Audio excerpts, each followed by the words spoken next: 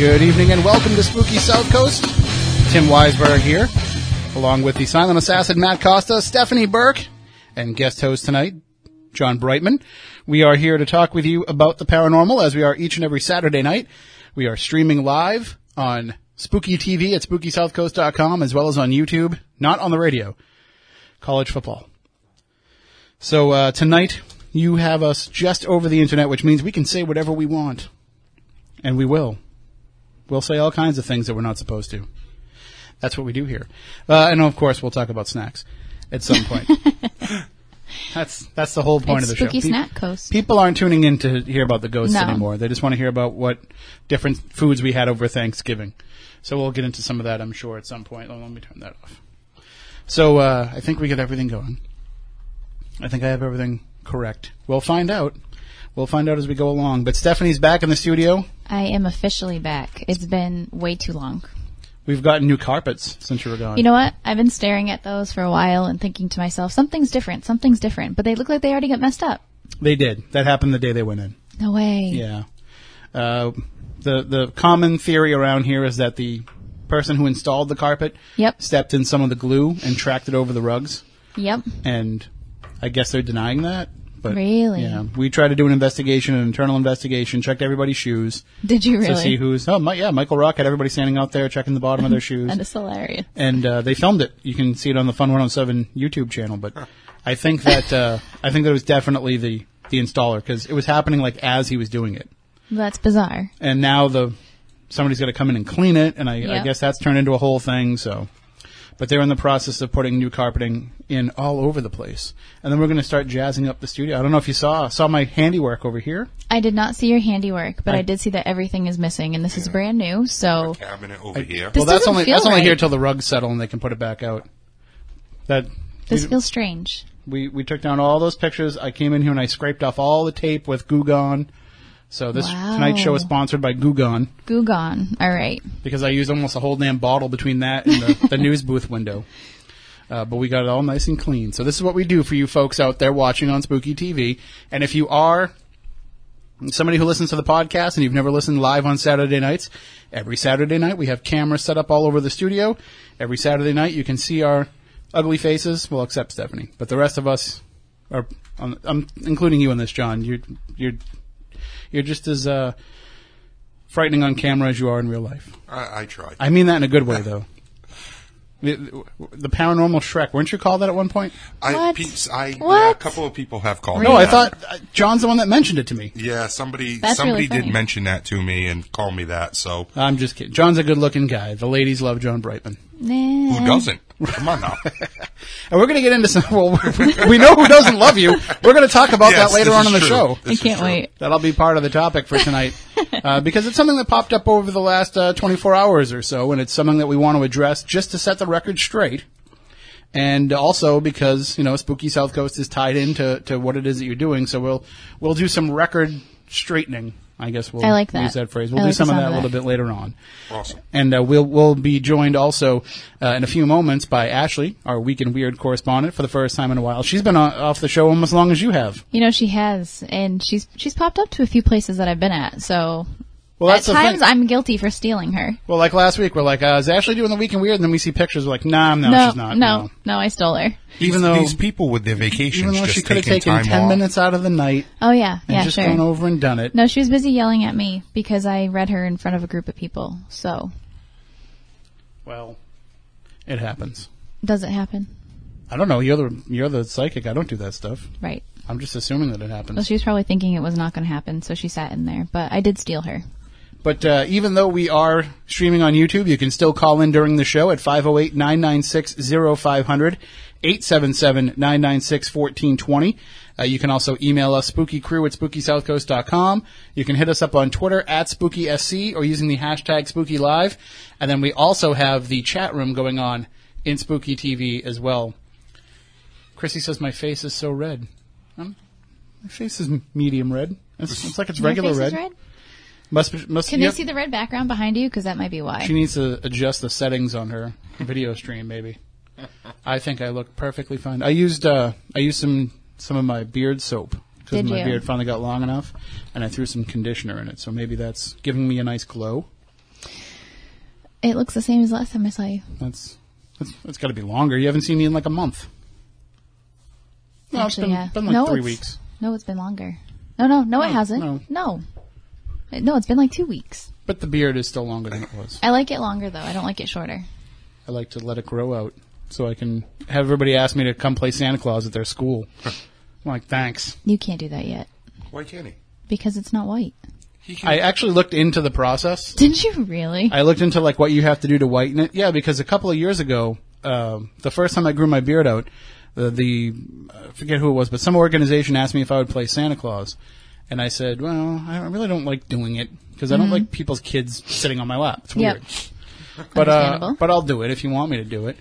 And so, because, it's for a good cause. Right. And so I was like, well, instead of having to wear the stupid, like, fake beard and all that stuff, let me look into what the process is of actually whitening your beard. I assume, like, that spray-on snow that you can just, like, spray into windows? That. Well, I assume they had something like that, like we use on Halloween. Yeah. Yep. Like on Halloween, you put that green and blue spray. Yeah. I thought they would have, like, a white spray to make Santa beards.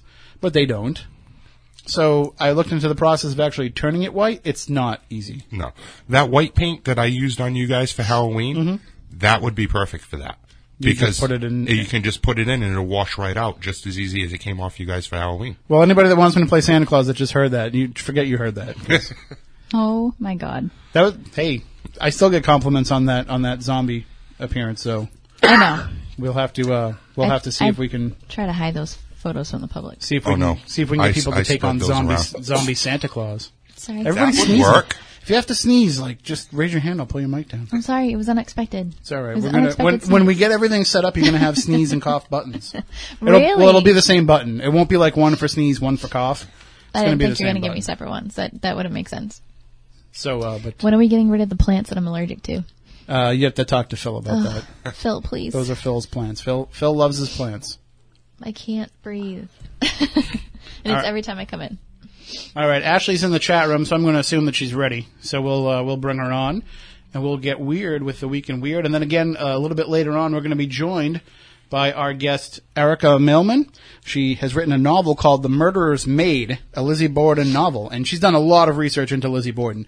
So we're going to talk to her about all the research that she's done, about what the novel is about, and we'll talk about some of the stuff she's working on now and just some of her other interests in the field as well. But I just got the novel the other day in the mail, so I haven't had a chance to read it yet, but I was kind of thumbing through it, and it looks very interesting. And I love when people take real historical events and turn them into a novel. Oh, hey, let's not hit the microphone. Still need that. But so we'll talk to her about that coming up in just a few minutes. Let me just see if I can get Ashley on the phone here. All right. Well, what do you have for us this week? So, anything that has the word spooky or haunted in the title is kind of our go-to type of thing. And then you add a graveyard into the mix and we've got a party. At least in my eyes we do. Titled, and I quote, "The World's Most Haunted Graveyards and Where to Find Them." I threw this up on our Twitter feed sometime last week, and everyone went nuts over it, so I thought it was best to bring it to you guys. I was on the website called the Occult Museum, which I was like, whoa, it's kind of creepy, but whatever. And they put together the most haunted graveyards. And now I'm thinking about taking a trip to all these places because, hello, they're cool looking and they're creepy. So I'm only going to name a few of them, and then you can go and look at the link that's connected to it as well. Number one is called the Highgate Cemetery. It's in Swan Lake in London, England. There's the Bachelor Grove Cemetery in Illinois, so we're keeping it a little bit everywhere. We got Gray's Fair in Scotland. We have Catacombs in Paris. We have the Union Cemetery in Easton, Connecticut, which I've actually been to, and you just kind of drive by it and you get an eerie feel. And then you have one right here in Massachusetts, Howard Street Cemetery in Salem. So there's a lot more you guys can check out. And one of them was the Union Cemetery, right, in Connecticut. And Jeff Belanger tells the story about that cemetery in our stage show, An Evening of Ghost Stories and New England Legends, where he actually grew up like right down the street from that cemetery. And so that's a very common legend where he lived. But Ed and Lorraine Warren also lived one town over. And Jeff knew them when he was a kid. And Ed Warren actually showed him video footage that he captured of the White Lady of Easton, the one who's seen in that cemetery. So, yeah, it's like they're like kind of like patrol the area a little more, so you gotta like watch what you do. But it's just like creepy to look at, and I like it. And speaking of which, on a lot of those top haunted cemetery lists that you see out there, the Ellis Bowles Cemetery on Wolf Island Road in Rochester always makes it onto those lists, and we have to just remind everybody that's listening not to go into that cemetery. Don't go there legend tripping. Don't go there ghost hunting. The society that takes care of it does not want anybody trespassing in there at night. So I'm putting that caveat on your story. Yes, that's most. Just go look at the website. You can watch videos and stuff like that and pretend you're there. It's great. Right. So I do have another story for you guys. All right. It comes from the Occult Museum again. It's called 8 Bizarre, Mysterious Photos That Have Never Been Explained. Now, myself being a photographer, I enjoy looking at different types of photos and how things are done. And then you mix the paranormal into it, and I'm just a happy camper because I like to prove everyone wrong, if I can. In the article, it shows 8 different photos that have been tried to be figured out, what they are, and a lot of them date back to where Photoshop didn't exist, so it's hard to tell whether they're overexposed and such. But the first one on the list was called the Bushka Lady, and it just doesn't make sense to me, as a person doesn't seem to look ghostly-like, or have any paranormal connection to it besides from the article, so I was really confused. It stated that the Bushka Lady is nicknamed to give it to the unidentified woman present in the early 1963, right before the assassination of President John F. Kennedy. The woman appeared in numerous films that was captured in the final moments of Kennedy's life. She's seen standing holding a camera to her face, even though most of her surrounding witnesses had taken cover. Just odd things like that. The FBI still hasn't figured out who she is or may know who she was. And to this day, it's some mystery. And I just don't know what to make of it because back then Photoshop wasn't a thing. Like, it was really hard to do. So to go out of your way to put yourself into a photo just kind of blows my mind. So that's another link to look at. It's really great. There's a whole bunch of photos, like 8. I think it's 8, I said. But they go all over the place and just really neat to look at. So that's something you guys should check out. All right. And one of the interesting things about, when you're doing this kind of stuff, you see all this research that people have put into things and all these stories and ideas they've put together. And we encourage anybody that's done anything like that, send it to us. So if you've written something like this, if you've put together a website or a blog on something like this, send it to us. Let us know. Keep us up to date on all this stuff because we can include that stuff in what we're sharing with the Week in Weird during the course of the week. And I would love to read it, especially coming from someone personal. Like, it would be really great. Absolutely. And then my last one is a Did You Know? And it has a photo to go with it. This makes me want to investigate the White House even more. It says, did you know Abraham Lincoln's ghost is the most popular ghost story in the White House? Lincoln's ghost is said to haunt the White House since his death and has been reported by over 20 different employees, residents, including First Ladies Harry Truman, Teddy Roosevelt, and Winston Churchill. Now, you can imagine what's gone on in the White House over the years. So you add all of that stuff together, and you probably have like a really good paranormal hotspot because you just don't know what lurks around each corner. So, yeah, it's pretty cool, I think. So I'll throw that up on our Twitter later tonight, and you guys can check that out. And Matt's got the Did You Know up on the screen right now. There you go. See? And while you're also checking that out, you can check out our YouTube for our past shows, Instagram and Twitter, Facebook, to stay up to date with everything we do spooky. All right. Well, thank you very much, and we'll talk to you next week. Yes, you will. Bye. Right. Have a great night. You too. Bye-bye. That is Ashley Turner, our Week in Weird correspondent, and we will definitely talk to her next week now that we can tell her how to talk to us even when she's out and about, and Stephanie can remind her how to do all this stuff. I will, for sure. So that, just if she can, it's not like she has to pull herself away if she's busy for doing it, but the people like the Week in Weird. Remember all those years that we stopped doing it? And we would get emails every week. When's the Week in Weird coming back? We got that for a long time. And I quit The Week in Weird because I was terrible at it because I was pregnant and could barely stay awake when I started it. It's not easy to do. It's not, especially when you're exhausted. As somebody that reads news stories every day, it's not easy. It's definitely a skill that you have to work at, and so you did give the best advice, though. What's that? What did I say? I don't remember, but it was good at the time. Oh, obviously, I can just stop doing it. No, you were very good at coaching me to do it properly. I just couldn't stay awake. The biggest problem I have with reading is that people don't listen as fast as I talk. So that's on them. That's not on me. I don't talk too fast. They just listen too slow. There you go. I got 3 minutes. I got to do what I got to do in 3 minutes. Right. With The Week in Weird, you don't have 3 minutes. You have like 10 minutes, so you can take your time. It's a lot easier that way. All right. Well, we can jump right into things with our guest because she's on the line right now with us. And again, we were talking about this a little bit earlier. This is going to take up part of the show, and then part of it will be the last half hour or so. We'll be talking about some news that popped up over the last 24 hours. But at least for the next hour or so, we're going to be talking about Lizzie Borden and about this novel and about some other work. But anything that we're talking about, if you feel like you want to call in with any questions, 508-996-0500, 877-996-1420. But joining us on the line is our guest. Erica Mailman is an author of The Witch's Trinity, a San Francisco Chronicle notable book and Bram Stoker Award finalist, and Woman of Ill fame, a Pushcart Press Editor's Book Award nominee. She's a Yaddo Fellow and lives in Northern California with her family, and she's joining us on the line right now. Well, thank you for joining us. I know it's been a little while that we've been trying to bring you on to the show, but I'm glad that it finally worked out and we were able to get you on. Me too. I'm so grateful. Thank you so much for having me. Oh, well, anytime anybody wants to talk about Lizzie Borden, we're more than happy.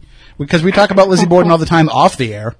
So why not on the air? It's worth bringing it on the air, too. And Lizzie Borden shows, because we do this show on the south coast of Massachusetts, 20 minutes from the Lizzie Borden Bed and Breakfast, it's a story that's close to our local listeners on the radio, but when we put out the podcast, when we put out the YouTube stream, all the stuff that we do that gets picked up around the world, people all over the globe are fascinated with this story still to this day.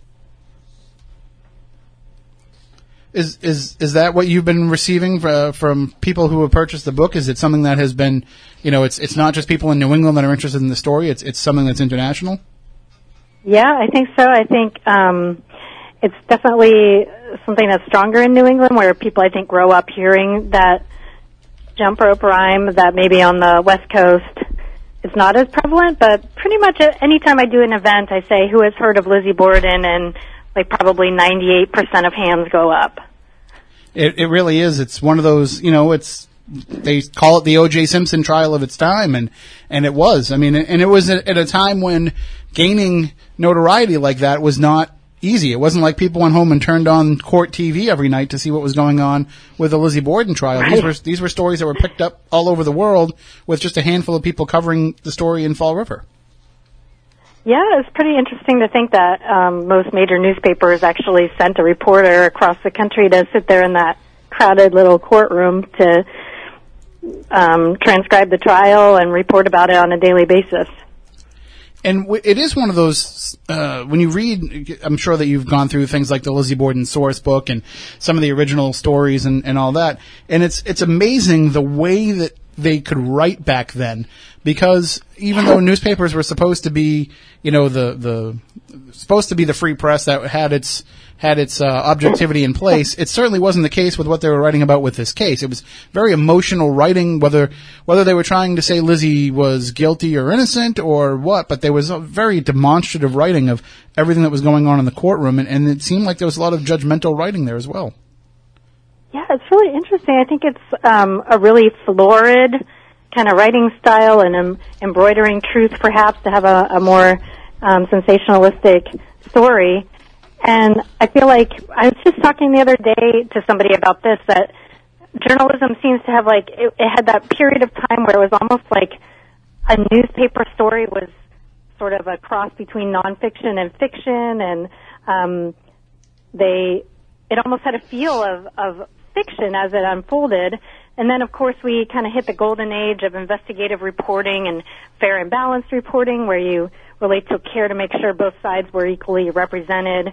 And then it feels like we're kind of reverting back to a more sensationalistic form of journalism, especially since so much of our news is coming just on the ground from bloggers who are there or people who have their phone and record it and upload it, and it's just very subjective again in a way, whereas for a while there was a wonderful golden age of objective reporting, I think. Well, you know, when I read the Lizzie Borden stories and things from that era, I look back to, you know, I'm a sports writer, is one of my many hats that I wear, and when you read historical sports writing, that was a big thing back then, was, you know, scene setting, putting people into the story, putting people into the moment. It wasn't so much about the facts as it was getting people the experience that they were missing by not being there. And I think that a lot of that same approach was brought to the trial. It was very much like, you know, if it's almost like it was if it was on court TV. You know, you're getting every little bit of minutia that went on. You're getting every outburst that somebody had. You're getting all of these fantastic details. Yeah, I think that's really an interesting perspective, like the idea that they're trying to create the sense that you're there, which does involve kind of five senses reporting and not kind of a stripped down to the bare bones sentence that delivers information and very little else. I think you've put your finger on it, that there was kind of like an ambiance-based reporting where the feel of the courtroom may have been, or of the baseball stadium, may have been more important than getting the actual facts 100% correct. So what was it about the Lizzie Borden story that drew you into it, that sparked your interest? Was it connected to the story that you came up with, or was the Lizzie stuff already festering before you came up with the idea for the novel? Oh, you know, I have been interested in her ever since I was a teen, and her being Lizzie Borden. And I guess I have kind of a macabre sensibility, and I'm interested in the dark side of human nature, and so I just thought that was such an interesting case. And I always knew I would write about her in a fictional way. And then a couple of things came together a few years ago, one of which was I was reading another author's historical novel, and she mentioned a Mr. Borden who was just a side character who maybe appeared for a couple of pages, and he had a textile factory. And I just kind of thought, oh my gosh, I bet she's going to go on to write about the Lizzie Borden case, because Lizzie's father, Mr. Borden, owned textile mills, among other endeavors. And I just kind of got this kind of like prickling sense along my spine, like she's going to beat me to it. I've got to get on it. And so that's when that was the trigger for me to say, like, well, it's time. I've got to jump on this story I always knew I was going to write about. And so I delved back into some research that I had already, you know, done as a teen. And I realized that nobody was telling the story from Bridget Sullivan's point of view. And I thought that was just absolutely the kingpin, because the day that Mr. and Mrs. Borden were hatcheted to death, the only other person in the house that day, besides them and Lizzie Borden, was Bridget Sullivan. And certainly I know you've been in that house, Tim. You know how small and claustrophobic it is, and how difficult it would be for conversations to happen or bodies to fall to the floor without you hearing it from other vantage points in the house. So I really think Bridget was privy to a lot more than she ever told. Let's not forget either that when it happened, it was August 4th, 1892, so it's probably a warm day. The windows are open. I know that Bridget was washing windows, but I'm sure windows were open while she was doing that, so you had to have heard what was going on inside. Yes, you know, when I took I stayed overnight in the bed and breakfast, was that 2 years ago now? And one of the things that our fabulous tour guide did, it was Colleen Johnson, I think is her last name. She was wonderful. Mm-hmm. And she said, I weigh about what Mrs. Borden weighed.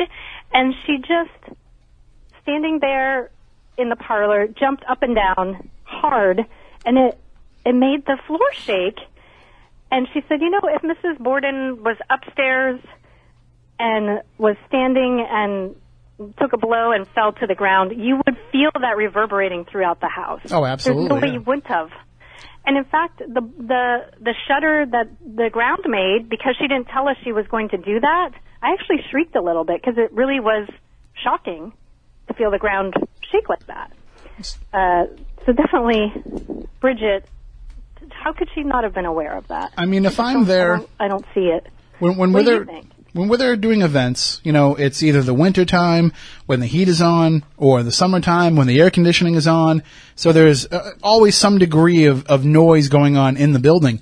And so when we're having our events, I'll be on the 3rd floor, and I'll just be talking to people and walking around, and people will say to me on the 1st floor, you know, can you quiet down, or can you stop clomping around? The sound travels in that house, and as much as you can hear because the walls are thin and the floors are thin, it also seems like everything kind of just reverberates in that house as well. Yes. So imagine how it must have been. That was my sense too. Yes. 1892, when you don't even have cars driving by to add into the noise. You have, you know, maybe the occasional horse and carriage coming by, but for the most part, it was a lot quieter than it is now. And if you can hear that stuff now, you definitely would have heard it back then. Oh, I totally agree. Yeah, it's just a quieter time period. And so I got really interested in Bridget Sullivan as a lens to tell the story through. And I just found so many interesting things about her through my research and the research that others who have gone before me have done. And I, of course, have to give credit to several blogs, sites, and forums online that are just incredible, laborious places. That's not the right word.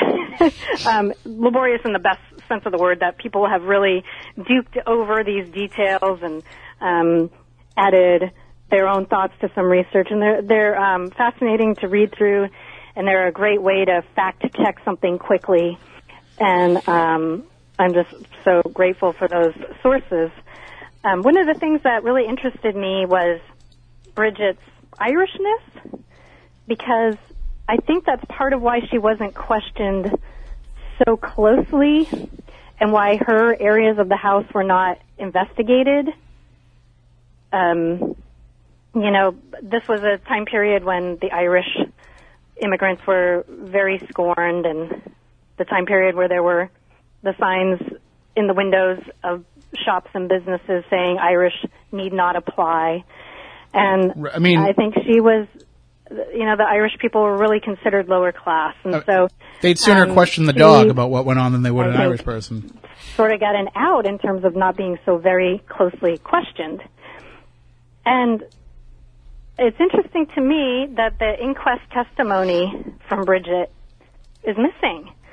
I would just give any kind of amount of money to have that arise out of somebody's attic and be able to read through that. And some of the sort of vestiges that we can get from what the testimony might have said come through in the trial when attorneys kind of question her about things that she previously said at the inquest, and then she changes her story on them. As you know, like when, I guess in the inquest, we can surmise that she was saying when Lizzie called her down from the attic bedroom to say someone's come in and murdered father, Bridget testified that she had been crying, but by the time of the trial, a year later, she was saying, no, she wasn't crying. And of course, the attorney wanted her to keep saying that and make Lizzie seem less cold and chilly-hearted. It definitely would help her case if she had been sobbing and crying upon discovering her father's body. But Bridget just said, no, I don't know if I said that. I don't know why I would have said it because it's not true. She wasn't crying. So I definitely wonder what else is in the inquest testimony that she went back on later. And Bridget would have been in a unique position, besides being one of the only people in the house at the time of the murders, but just in all the things that led up to it. In the prosecution trying to establish some kind of a motive, she would have been somebody who would have been there every single day, and they would have freely fought in front of her. All of these problems that the Bordens were having, they would have thought nothing about saying it out loud right in front of Bridget because, the servant was just the background. It was somebody that you didn't even give a thought to. So they would have had... Yeah, they completely discounted her, and her presence in the house was, just of no value to them or of no notice to them. So, yeah, I think she overheard many bitter arguments, and although my novel, The Murderers Maid, is very highly researched, and I tried to get everything as historically accurate as I could, there was, of course, a point where I had to start inventing, and so some of those overheard fights and discussions were really fun for me to create out of whole cloth and insert in the book. But that is the challenge, though, too, is because now you're trying to craft this character and trying to keep it as historically accurate as you can, but there's just not enough to really feel like you can take what's out there and craft her as a person, as a three-dimensional character in your novel. Do you feel like you were able to take what was out there and do justice to the real Bridget Sullivan? Oh, I hope so. I mean, I really am so deeply fascinated by this story that I think, at least on the research end, I did justice to it, and I really struggled with certain details that were actually very minor, but it was important to me to hammer them down and get them right. And so hopefully that succeeds. There's also a modern day narrative in the novel. There's a woman named Brooke, and she is the daughter of a Mexican immigrant, and for me, that was important to sort of talk about the issues of immigration through, what's going on modern day versus what was happening with Irish immigrants in the 1800s and sort of similar treatment.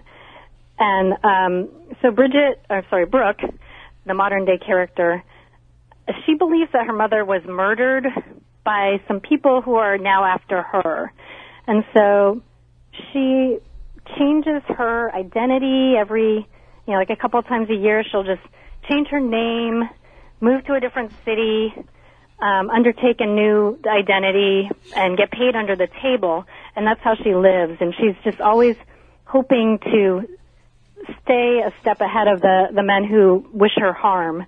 And then through the course of the novel, she learns that she actually has some sort of a interesting connection to the Lizzie Borden story.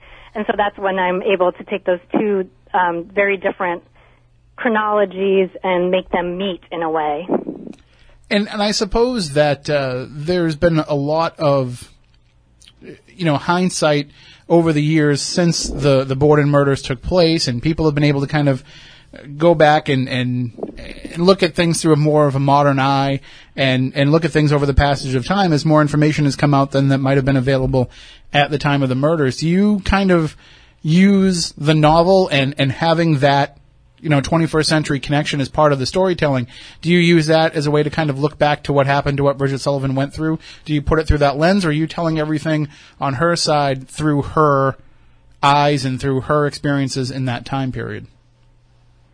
Well, one of the things that I would just love is to have a psychologist go through these court transcripts and all of the papers around this case and give us their determination as to what Lizzie's state of mind was. So I think what's wonderful about the plethora of Lizzie Borden novels and even the nonfiction that's out there is that everybody has a slightly different take on the motivations behind the murders, if in fact those murders were committed by Lizzie. As we all know, she was acquitted.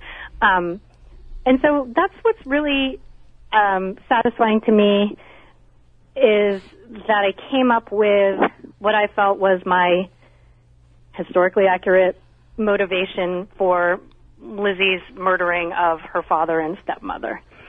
And I made sure that my book was in galley form. In other words, it was being printed at the printer before I ever went to another novel about the Lizzie Borden case to read it, because I didn't want to be swayed or subconsciously influenced by other authors' ideas of what her motivations could have been.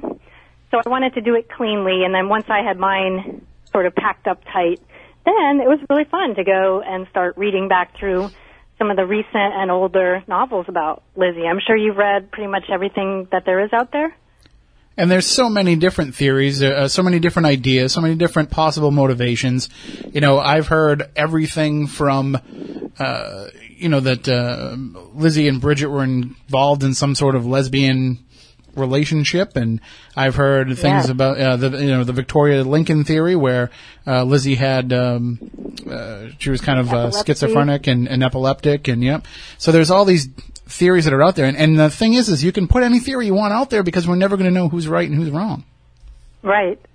Yeah, that's what's fun about it, is that there is no totally right or wrong about it. I've heard that the movie that filmed this year, and we're waiting for it to be released, does take that tack that Lizzie and Bridget were involved romantically, and that was part of the motivation behind the murders. It's a salacious story. I didn't take that tack. It's really interesting to me to see how some portions of the case that are kind of important, you just decide not to use it, or you sort of give it low impact in your book. For instance, I've also seen it the other way, like things that I felt like were really key components, and I really devoted chapters to it. Others just kind of, glance at it and let it go. One of those things for me was the incident where Lizzie laughed on the staircase as Bridget was trying to let in Mr. Borden, while Mrs. Borden was already lying dead on the guest room floor. And to me, that was the single most chilling detail of the case, was that she's just standing there for no reason, like a mad woman, laughing in full view of, if she turned her head and looked, of Mrs. Borden's corpse. And so I used that scene, and the book sort of circles around and touches back on it a couple of times. And yet, when I read other people's books, sometimes they don't seem to find that particular detail as compelling. And vice versa. I've read some books where I was like, oh, that's kind of cool that you picked up on that and amplified it and made it larger, whereas I just decided not to use it that much or focus on it. It is hard, though, as somebody who has researched this case myself for a long time now, it is hard to, at least from the paranormal aspect, I know when you just want to open up a transcript or somebody else's novel, maybe Parallel Lives, if you want to, use that as a source, or all these different things to help you build these characters. You're getting a lot of straight factual information, but there's been a lot of conjecture over the years. There's been a lot of stuff that has become part of the legend of Lizzie Borden that might not actually have been true, but that has just become commonly accepted because so many people just keep regurgitating it. Yes. That's really frustrating when you even find details that two different sources absolutely contradict each other over, and you're like, well, which one's more trustworthy? And I think also there's an issue with 1800s language and like what things meant, because sometimes when you're reading a court transcript and you come across a line that one of the people spoke, its meaning has been kind of lost to time, and you're like, I don't really understand what they're saying here. And it's not just a question of like the vocabulary of the time, because that's very easy to look up, but it's like phraseology or just, I don't know. And I wish I could think of a specific instance of where this happened, where I was like, it's lost to us in our year 2017. We don't understand what they meant by this. There's also the other problem where I think that we've kind of wanted the story to fit certain narratives over the years as well. I think that people have come up with theories, and because they have a theory, and that's what they're going to put their money behind, figuratively speaking, that they want to try to morph the story to fit into that particular theory, and that doesn't really do the actual events that happened on that day or leading up to that day any justice. Yeah, I think so. And that may be part of what I was saying, like you pick and choose the details that you amplify and the ones that you kind of push under the carpet, because or just completely some make of those up. Details better support what you're trying to do with the story, and some don't. I mean, some people just completely make up stories. The story that I remember being the big thing, because, we deal with the paranormal stuff, so we hear a lot of stuff that comes from psychics and mediums that go in there. And one of the big stories that was coming out when we first got involved with the house was the idea that Andrew and Lizzie had an inappropriate relationship, and that Lizzie got pregnant on 2 occasions, and that Dr. Bowen across the street came over and he actually performed well, Stephanie's saying 4, but either way, he came over from across the street, performed abortions. The bodies were the fetuses were supposedly buried under the wash basin in the basement. All these details that have come out that nobody really knew was true. It was just something that was kind of commonly shared without any factual basis. Has anybody ever looked for? Moniz took some of it. He wanted to try and look for mitochondrial DNA, but it's a very expensive process, and there's anything that would have been there is already gone. So because it wasn't like it was a human baby that was already born and would have bones, it would have been. Well, I turned you down because you were typing very loud. Oh my gosh, That's that is. Huh? That's his mouse. That's a tough one. No, but when you were typing earlier, that's when I turned it down. When I went through the house, I had heard the incest theory before, and I guess I felt like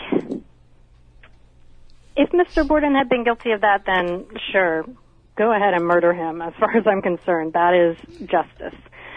But I also felt like if he hadn't, then his version of hell has just been worsened because he's accused of this thing that is just so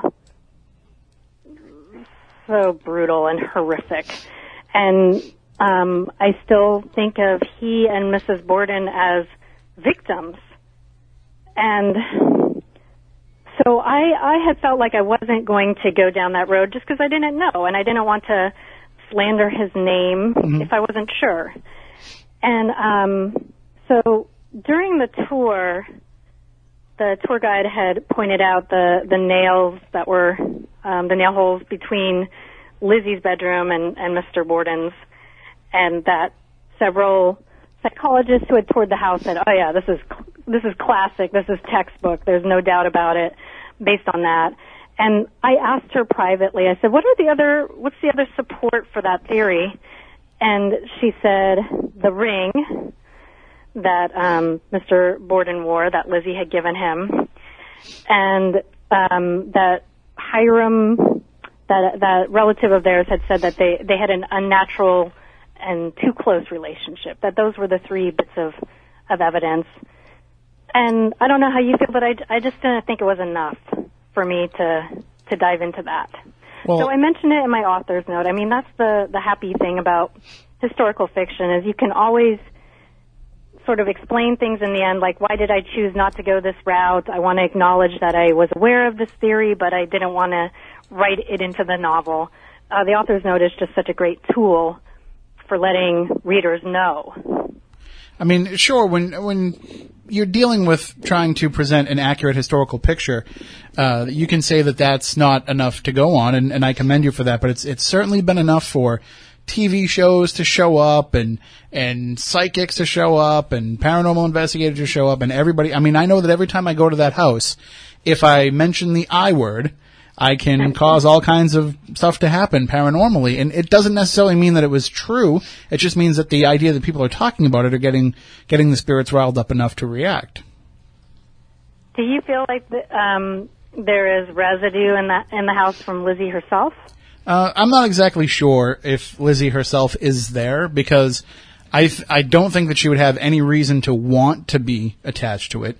I do think that in general ghost theory, I think the spirits of people who were murdered will stick around in the place where they were murdered just because of the shock of the event that happens. But our theory, and we've been doing a lot of research into this over the last just about 12 years now, is that there's actually something darker there. And I'm not using the D word, but there's something that's like a negative energy there that's always been there before the Bordens were there. And I think that's so interesting. That's what I think is pretending to be the Bordens for a lot of people. Well, wasn't there truth that there were some things that happened prior to the Bordens living there? There were. That a woman tried killing her kids, throwing them I'm in a well? actually kind of losing you. I can't hear you right now. I think, it's we have some other folks in the studio, and I think that their microphones don't carry over the phone as well. But John, one of my co-hosts, was mentioning the story of Andrew's relatives that live next door, where the mother tried to kill her children and succeeded in killing 2 of them and then took her own life. And that happening before the Borden murders. She was related to the Bordens, though, wasn't she? She was Andrew's cousin, niece or cousin? I forget. can't remember, but she was related in. I think there's I'll try and boost it up. demonic interference. Hey, you never know. know. I mean, this isn't unusual for this type of conversation about this entity either.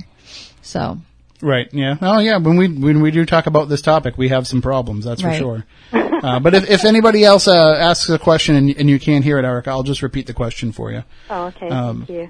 I was just going to say that when I first decided, actually, I was encouraged by my editor to go stay overnight at the house. I was reluctant to, but my editor really felt I should, especially because my modern day character does stay in the house, and there's several scenes set during that tour, so it was important for me to go.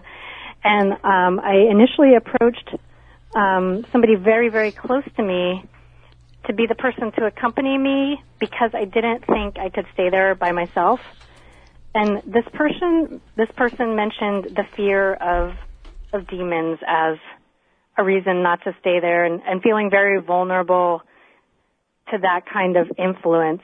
And so instead I had a really good old college friend stay with me. And I have to say, our stay was very uneventful. I did have a really horrific nightmare, which related back to the next door neighbors, the well in the basement story. But other than that, I didn't feel anything there, and I felt things other places. So you had a nightmare while you were there? Yeah, I woke up in the morning, and you recall that the upstairs, I guess it's the Hosea Knowlton room, or maybe it's the one next to it, that the closet is supposed to have some kind of energy in it, and that's the room with the wire hangers. The room with the chimney in the middle? In the night. So I had a dream. I slept in Bridget's room, and I had a dream that I opened up the closet in Bridget's room, and there was a naked child cow there in the dark, and she was, I think, 9 years old or thereabouts, which I think is the age of the oldest child who managed to escape her mother next door. So I think that was all kind of linked. I mean, the third floor is said to be pretty much the domain of those child spirits. And but why is that? I don't know. I mean, the only thing that I can think of is that it's close. It's close to where their murders happened. It's on the same property. And if I was speculating, I would say because they were taken, it was the basin in the basement of the other house where they were drowned, right? And was it outside or was it in the basement? In the basement. So maybe by staying on the third floor of that house, they're as far away from the basement as could be. It's the only thing I can think of. Or maybe whatever is there, because whatever is there, this dark thing, it definitely lives in the basement. I've seen it, I've encountered it, I've smelled it, I've gone to battle with it, and so maybe they just stay up there so that they can stay as far away from that as they can. Well, that sounds like a reasonable theory. I know that when I showed up, I was actually very relieved to be staying on the only floor of the house where murders had not occurred. And then, of course, the first thing that our tour guide says to us is, "Oh, you're staying in the most haunted floor of the house." And I was like, wait a minute. That was not my plan. And I do have to say, staying in Bridget's room, anytime anybody uses that bathroom next door, it feels like it sounds like they're coming into your room because of the way the acoustics work with the door latches. So, we pretty much shrieked every time somebody went to the bathroom in the night. Well, and because it felt like somebody was coming into our room. And Bridget's room is kind of a very odd room to be in anyway, because the way the angles go, the floor slopes downward, the ceiling slopes downward over by the closet, so you're dealing with a very much a funhouse effect when you're in that room, because you just don't ever seem to really get your bearings in there. Yeah, it makes me think of Shirley Jackson's Haunting of Hill House when she talks about how the angles aren't exactly 90-degree angles, or the house doesn't meet its corners correctly, or something like that. It is definitely an off-putting room design. And we have done a lot of, especially lately, we just did an event there. Stephanie and I did an event there, was it back in September? I think it was September 23rd, yes. So yeah, back in September we did an event there, and we called it a mixture of old school and new school investigating. And so we did some of the modern stuff with some of the modern equipment, but we also did some of the same Victorian era spiritualism approach to investigation that they would have used back then. And so one of the things that we did is mirror gazing, and we had people doing that in Bridget Sullivan's room, and there was some freaky stuff happening for people there. So that room definitely has an energy. Well, that is really scary because I used to really spook myself out as a child doing that, brushing my teeth and just kind of letting your focus go blurry as you look into the mirror. And I don't think I would have the bravery to do that in the Borden household. Well, I didn't say I did. In fact, I remember when I would use the upstairs bathroom, I would just very quickly kind of not look in the mirror, just kind of breeze past it. I try to avoid mirrors in haunted places. Keep my hands looking at the basin. Well, I do have to take a really quick break for about 30 seconds. We're going to reset some stuff with the video, and then we'll come back with more with our guest, Erica Mailman. She's the author of The Murderer's Maid, and we'll tell you when we come back in just a moment where you can pick up the book. And we'll also talk some more about her research, and we'll talk some more about what else she has coming on. So we'll be back in about 30 seconds. We are back with more Spooky South Coast. Tim Weisberg here, along with the silent assassin, Matt Costa, and we have Stephanie Burke here, and John Brightman as well. Science advisor Matt Moniz is off tonight. He's a little under the weather, so he'll join us probably next week. And we are talking with our guest, Erica Mailman. She's the author of The Murderer's Maid. It's a Lizzie Borden novel, but of course the years of research that went into actually putting it all together to make it historically accurate. And Erica, how can people get the book if they do want to pick it up? I'm having kind of a noise or a diminishment of your voice again. If you have a way to make yourself louder on your end. I think you asked me where can people get a copy of the book. Is that what you said? Yes. So it is available through all the major online purveyors, Barnes & Noble, Amazon, and in fact, it was going to be on all of the Barnes & Noble front tables as you first walk in. We had a 2-week arrangement for the book to be on display on those tables, and then the hurricane actually delayed unloading of the cargo ship at port because the book was coming in from overseas. And so we had a great delay in getting physical books into people's hands, and it's only just now been sort of corrected. The book launched October 30th, and I believe my sister, who had pre-ordered through Amazon, just got her copy a few days ago. So anyway, Barnes & Noble is wonderful, and they rearranged with us to do those front tables. I'm not sure of the exact dates, but it will be in January.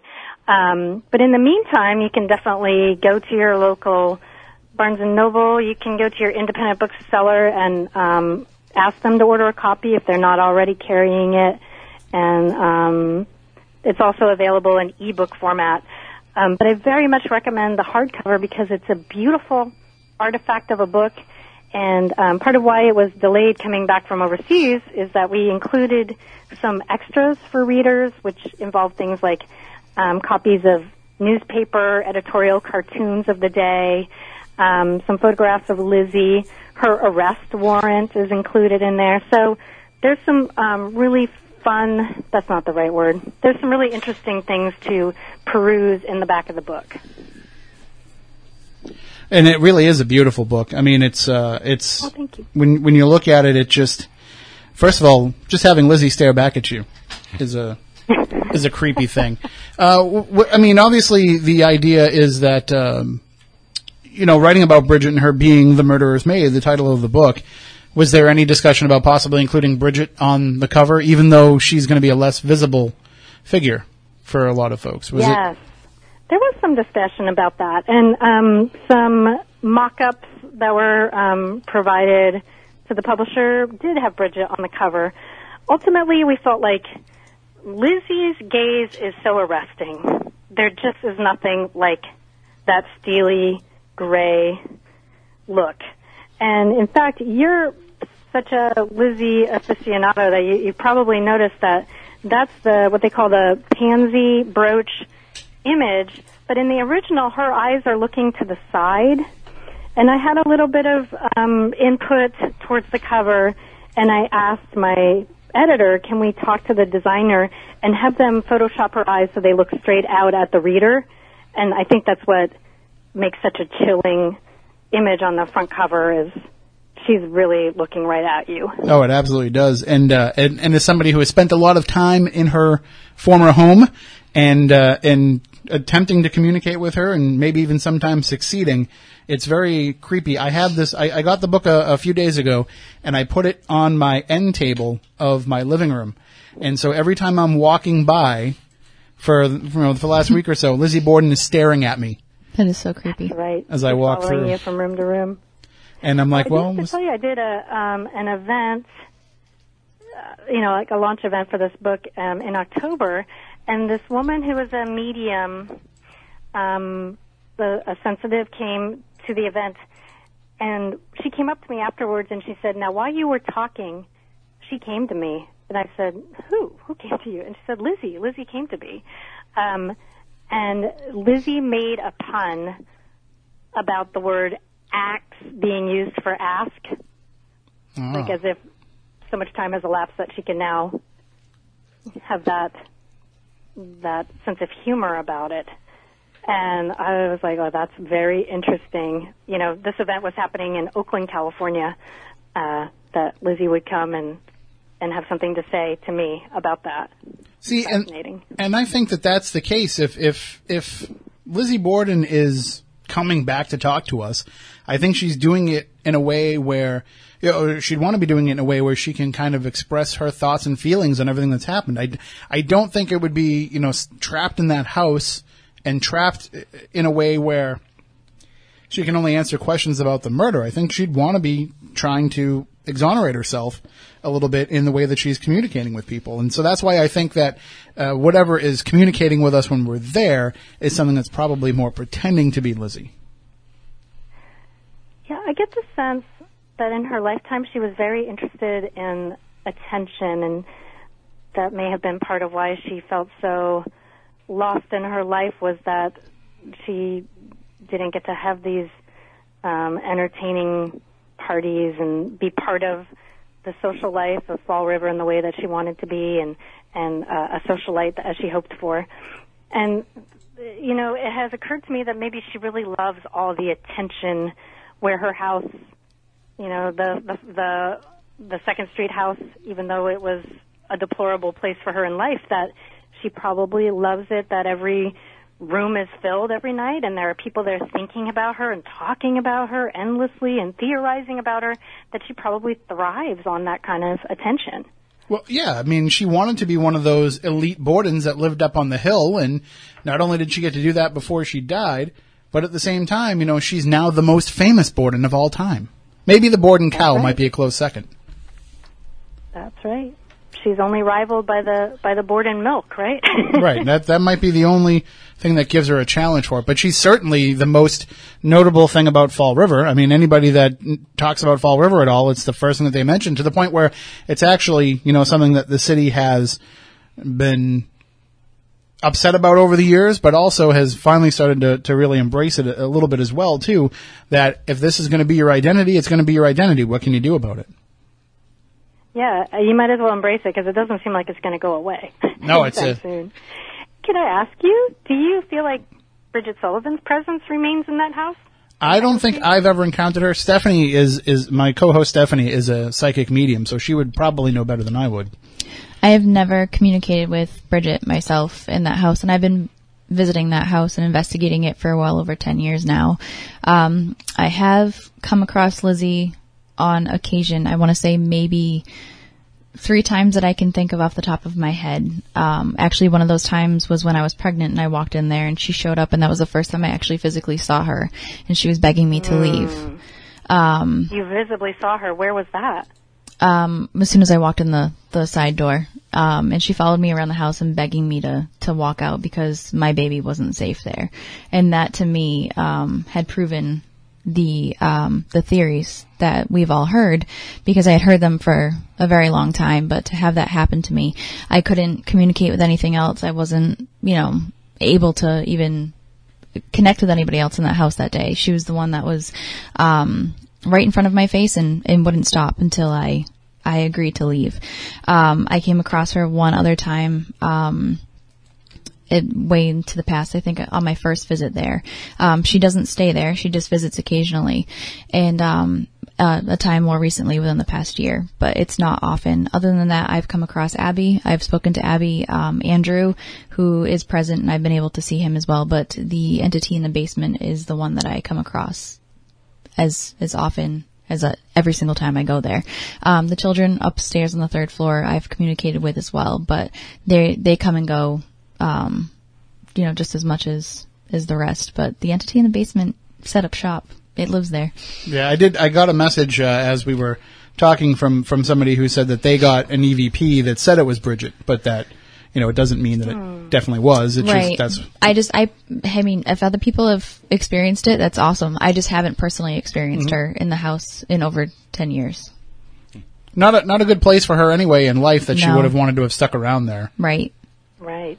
Yeah, she wanted to get as far away from all of that as she could. That's what she did. Be pregnant and feel this force focused on you in that way. You must have felt very protective of your child.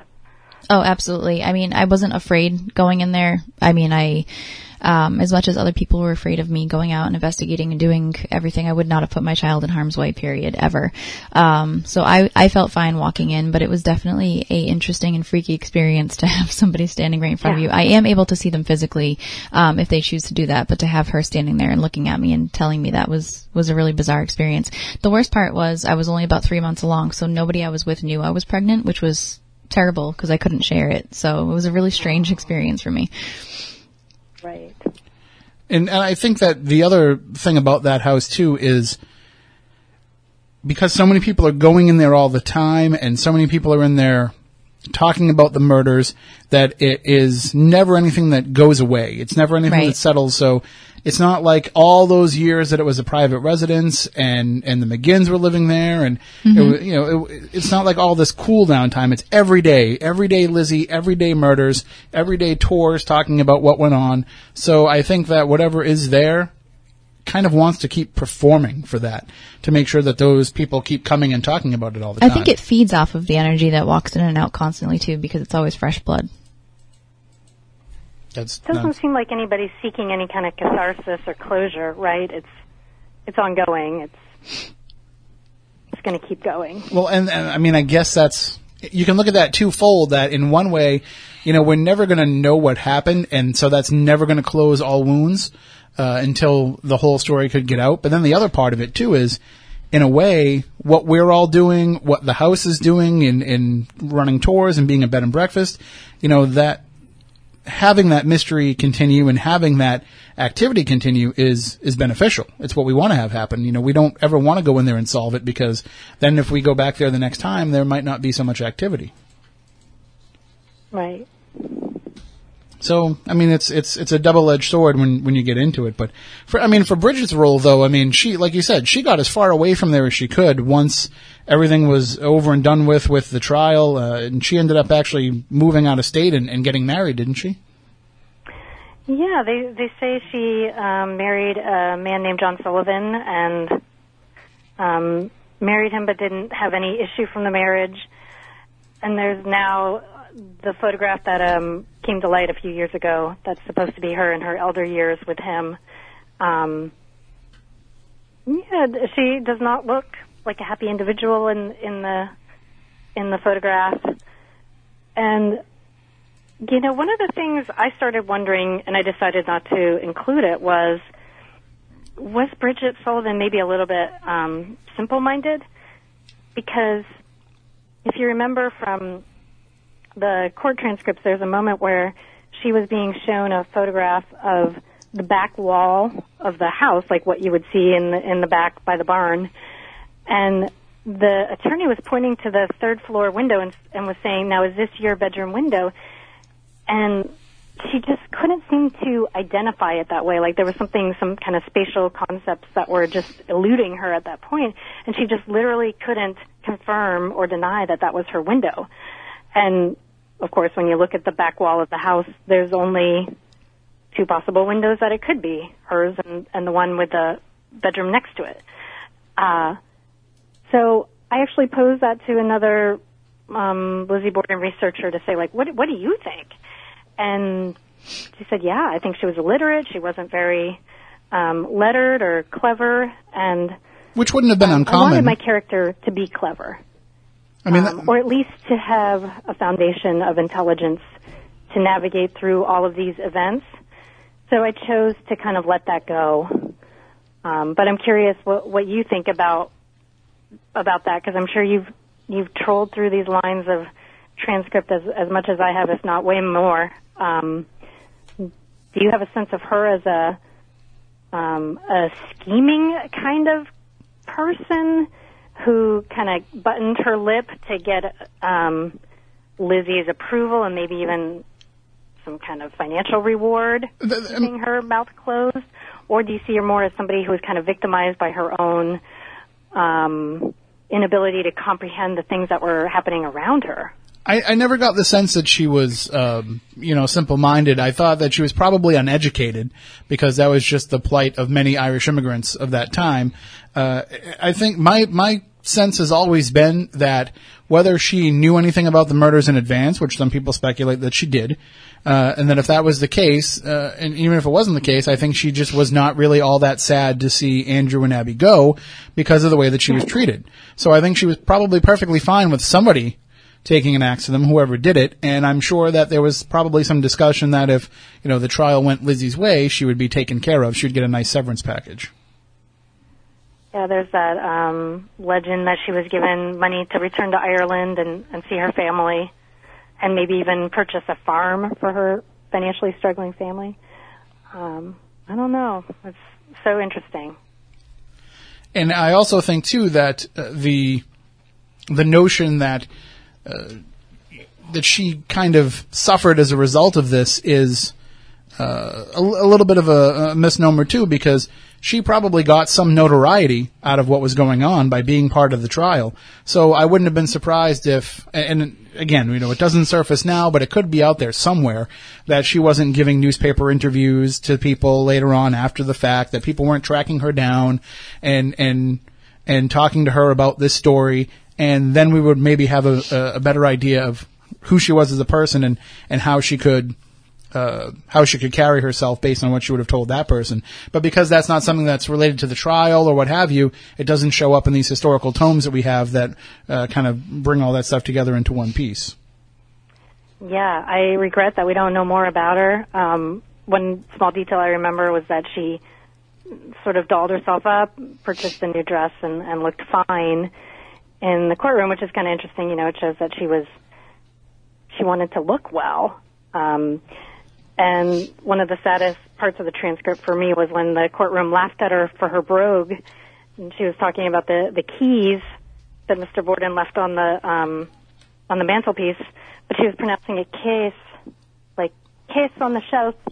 And the attorney said, "What case? What are you talking about?" She said, "No, sir, the case." And everybody laughed when they realized she was saying keys, not case, like a briefcase or something. And I just think, gosh, for her socioeconomic status, to be laughed at by and ridiculed by everybody in that courtroom must have just felt so humiliating. And then the other thing about the maids that I'm really wishing people had, in 1892 and in 1893 had followed up on was the previous maid, Maggie. Why was she not questioned and interviewed? Because she left the house, and in fact she had such an impact on the Borden girls that or the Borden women, I should say, that they called Bridget Maggie, the previous maid's name. There was clearly something to Maggie's influence in that house, but maybe would dearly love to know more about her and why she left. Maybe that was the case, but maybe that was also just as a way to disrespect Bridget, to say, you matter so little to us, we're not even going to bother to learn your name. We're just going to call you by the name of the previous maid because we already learned her name, and why to learn a new name? You're just the help. Right, you're interchangeable. Yeah, that could have been a big part of it, especially, knowing Andrew and the way that he was, how ruthless he was in business dealings. I wouldn't be surprised if, that's the way that he was with his help as well, that he could say, I could easily get somebody else in here to do the same thing if you don't want to just do it the way that we're going to do it. Yeah. I read somewhere that, Bridget did try several times to quit, and Mrs. Borden always talked her into staying. Well, I mean, it's just tragic. It's probably a cushy gig if you're going to be a maid, because most of the maids that were working, I would assume, were working in much larger houses. You have this guy who is very well off, who chooses to live in this smaller house and not to have indoor plumbing and all this stuff. Even though he could have had it, he just chose to live more frugally. So if you're going to be a maid, I mean, I don't want to say you have it made because that's a terrible pun, but it's a little bit easier to be cleaning that house as opposed to one that would be twice the size. And totally. And in fact, the women of the house did their own straightening of their own chambers, so her work was much less than it could have been. On the other hand, she had to serve each meal separately to the Borden women and then Mr. and Mrs. Borden. So for each meal, she was, serve and clear, which doubled her work with meal serving. And the other thing about it too is that if you are her and you are dealing with all of the stuff that's going on, I mean, again, you'd have to look and see how savvy she was, and you'd have to know a little bit more about her as a person. But she could have easily been, even though all this stuff is what we know about her, she could have been living the life of Riley to some degree by playing them off of each other. Because she was probably the one that they went to and complained about the other one because she's just background noise and she's never going to say anything to anybody else. So all this drama that was going on amongst the family members, she was privy to all that and probably asked for, what she thought about things and could use that way to, use all that information to manipulate herself into a slightly better position. Yeah, maybe so. And she could also threaten blackmail because she was gossiping with the neighbor's maid over the fence on a regular basis, and she, as we've talked about at the beginning of the hour, we think she heard a lot of things in the house that they probably didn't want her to hear, as well as some of the things that they did want to. I think that's really interesting what you're saying, that they may have gone to her and vented and tried to gain a little solace from her. And gain her opinion and her backing up of you're right and they're wrong. She definitely was a repository of a lot of information. I mean, look at it like this, and again, you'd have to refresh my memory from the court transcripts and from what's out there, but did they ever address if it was uncommon for Abby to have been in the guest room at the time of the murders and making the bed and doing housework in that room? Was that something that would have been normal? Because I could kind of piece together an idea as to why she might have been doing that if it wasn't common, because supposedly one of the theories is that John Morse, the uncle, came to visit because he was involved in some business dealing where a house that who hit the microphone? You all right? That was a hard hit. You okay? It wasn't a hard hit. I scraped it. Oh, it sounded like I didn't even feel it. It sounded like you hit it hard. No. So the idea that he was coming to help with a business dealing where there was a piece of property that Emma and Lizzie thought they were getting to be like their little moneymaker for themselves, and they find out that it's going to Abby instead. Is this something that Bridget was privy to? And she said, well, if you don't want me to go tell the girls about what's going on, you go make the beds. I love that. It's possible. Great. I had not heard that theory that Bridget should have been the one putting the pillowcases on the guest room bed, and that she might have put her feet up and said, well, you go do it. But telling her to do that because it puts her in that room at that time, yes. that could be part of it as well. Yeah, I could see that. And apparently John Moore showed up with little to no notice and without a suitcase. And I had also heard that he was occasioned to sleep in the third floor, that second bedroom up there next to Bridget's. So I'm unclear why he would choose to use the room that they had been using as a sewing room, as opposed to the bonus room on the third floor. I was under the impression. So many questions and so few answers and a lot of conjecture. I was under the impression that that third floor, with the exception at the time of the murders, with the exception of Bridget's room, that the rest of it was all storage area. Yeah, I think the main floor print of the house was storage. So I know he slept there sometimes, but maybe that was only because the guest room was now a crime scene. I would have to go back and double check that. Yeah, you may be right that he was only there in that second bedroom because of, which is now the bathroom, and in fact those strange cabinets in that bathroom date to its being a chamber rather than a bathroom. I didn't even think about that being a room. That completely went out of my head. That might have been a room at that time, or it probably was a room at that time. I'm like, but that's right next to the bathroom. I'm thinking in like 2017 spatially. You don't get a shower in 1892. Right. My favorite part of that room is the little crawl space, and I always ask Leanne if I can crawl in there, and she's like, no, I just have like toilet paper and stuff in there. You don't need to go in there. Why not? Like, I just want to crawl around in the little crawl space room. But, I opened up all those cupboards. I was like, this is just creepy. It just feels weird. Oh yeah. I mean, there's just something about that house where every step that you take, you feel like something's watching you over your shoulder. And then, speaking of bathrooms, so the second floor bathroom, that was created for the guest rooms of the B&B, that was, the clothes press, the famous place where the investigating officers just only searched it to see if there was like a hidden man in there, but they didn't take a look at the gowns to see if a blood-stained garment was hanging up there. And I noticed on the tour there was no mention of the clothes press having been there. I think that's a pretty fascinating little room that was completely overlooked and, to the detriment of the case, I think. Well, I certainly encourage everybody to pick up The Murderers Maid, and again, you can get it wherever books are sold and online, and it will be right as you walk into Barnes & Noble coming up in January. But I encourage everybody to get the book so they can see, your fleshing out of the character of Bridget, to see how you connect the two stories, and to get some of your impressions and thoughts on who she was as a person. But you also said that you have something else in the works as well. Yeah, I have a book called House of Belliver, and it's a literary ghost story. It's set in an actual, like a fictionalized version of an actual house museum in Oakland, California. And in fact, when I spoke about doing an event in Oakland, it was in the coach house of that home. It's the home of a former California governor at the turn of the century, and it's known to be a haunted home. And it's a time capsule because the governor's daughters lived into very old age without marrying, and they kept everything in the house the way it was. So it's really a house museum of preserved Victoriana. And so I created a novel sort of based on that home, but I changed the name and changed a lot of details. And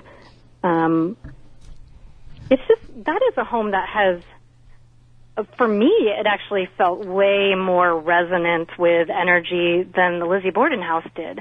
So you should hop on a plane, Tim, and come out. It's a really intriguing house. So that novel is called House of Belliver, and it's sort of a reimagining of how the governor's son may have died in the 1800s, and then the current museum staff sees ghosts on the property, and they start to...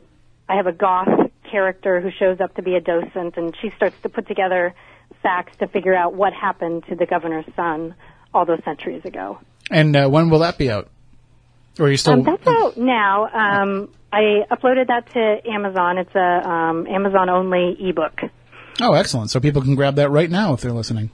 They could. All right. Well, I'm glad that we finally were able to get you on the show, Erica, and then we look forward to talking with you again. And like I said, it's a real pleasure to talk to somebody who's so into Lizzie Borden and the story. Thank you so much. We only scratched the surface, and if you come back out this way again, let us know so that we can meet up, and we'll introduce you to some of those ghosts over there. Ooh, I would love that. All right. Thank you so much. All right. Thank you so much, and we will talk to you soon. All right. Thanks, Tim. Good Have night. a good night. That is Erica Mailman. Again, you can pick up the book pretty much anywhere that books are sold. It is called The Murderer's Maid, a Lizzie Borden novel, and I highly recommend it. It's like I said, it's a beautiful book. So I'll put it right there and try not to spill my soda on it. So we've all been. You've been to Lizzie Borden's, right? Yes, several times.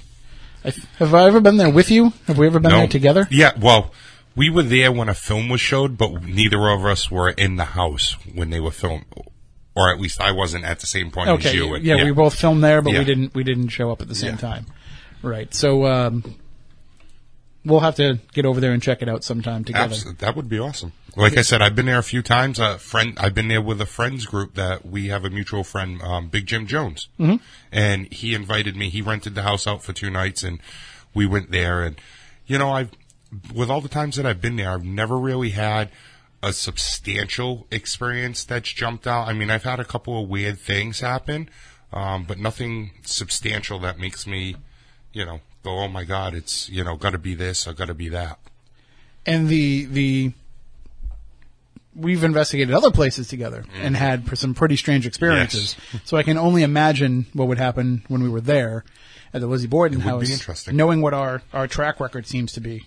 And of course, next time being at the Lizzie Borden, I will be away down in, where am I going to be staying? New Jersey. New Jersey. That's You're welcome. Well, but you know how it works. We sneak in there all the time during the winter. I shouldn't say sneak. I mean, we have permission. Yes. Yeah, no. But when there's slow nights in the winter for both us and the house, usually we try to get over there and do some stuff because it's kind of an ongoing long-term case study for us. Because it's not like we're, some paranormal group that just comes, one time and never comes back again. And, well, just because they save, they live somewhere else, they saved up the money to rent out the house for the night. That's their one time doing Lizzie Borden. They move on. We have the access to it all the time, so we keep a running diary of everything that's going on there. Right. We have a great relationship with the owner. She's a great friend of ours, and I enjoy going. I enjoy doing our events, but I really enjoy when the house is completely quiet and nobody else is there. I like if I go over and get a Vizzoni's pizza, I just go over there and eat it. We know how you feel about the pizza. The pizza's outstanding. From where? Vizzoni's, right around the corner from Lizzie Borden's. You have to drive by it in order to get there. I don't think I've ever been able to sit down and enjoy the pizza. I think I've always just shoved it in as fast as possible and started. Well, listen, I've had time and I just shove it in my mouth because it's just that good. And even better is if you go to Vizzoni's to eat there. And I can plug Vizzoni's all we want because we're only streaming on the internet, so I'm not giving away free advertising. The only time I was there was when you took way too long to talk to the people that worked there, and I was going to move your car to a different parking spot. So that way when you walked out, you thought it was gone. They do love me over there. Yep. We're some of their best customers. And we tell everybody, like anybody that says I'm having an event at Lizzie Borden's, I will send them a message, like on Facebook or whatever, and I'll say, if you're going to order food, make sure you get Vizzoni's Pizza, because I like to just keep throwing that guy the business, because he's local and he gives everybody a great discount, and it's really good pizza. That's hysterical. So anyway, speaking of pizza, which we usually have at paranormal events. Yes. Let's get into this topic a little bit, because for those of you who are not familiar, and we've had John on quite a bit in recent months as he has been putting his new business together, and now Bright Star Promotions is in full swing. He represents certain talent, both in the paranormal field and out of the paranormal field. Yes. But he is also, John, pay attention to our cameras more than hers. We have... Spooky TV takes precedence. Which one is even pointing at No, if he has to move, we'll just move. No, this one is. Yeah, we can just move it. You can still see him. Yeah. I'm just giving him crap. You are ridiculous. So he's jealous. I'm not jealous. I can go on Facebook Live and blow you guys away right now. I tagged you. How can you be jealous? Look at the beard. Stop it. So the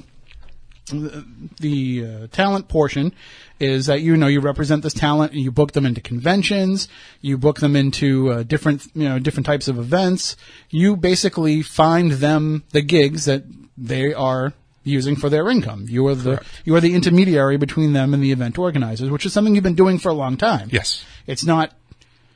It's something that's new under this banner. Yes. But you have been doing for many years just without any kind of formal... For friends, referring, because I've been around for a while and I've met a lot of great owners of conventions, events. So if somebody calls me and says, hey, you know what, do you know this person? Can you get them? I'm trying to have them for my event. Absolutely. I'm going to, work the deal for them. And this is before I even put Bright Star Promotions out there. So it's nothing new to me. It's just under a new title to do it the correct way.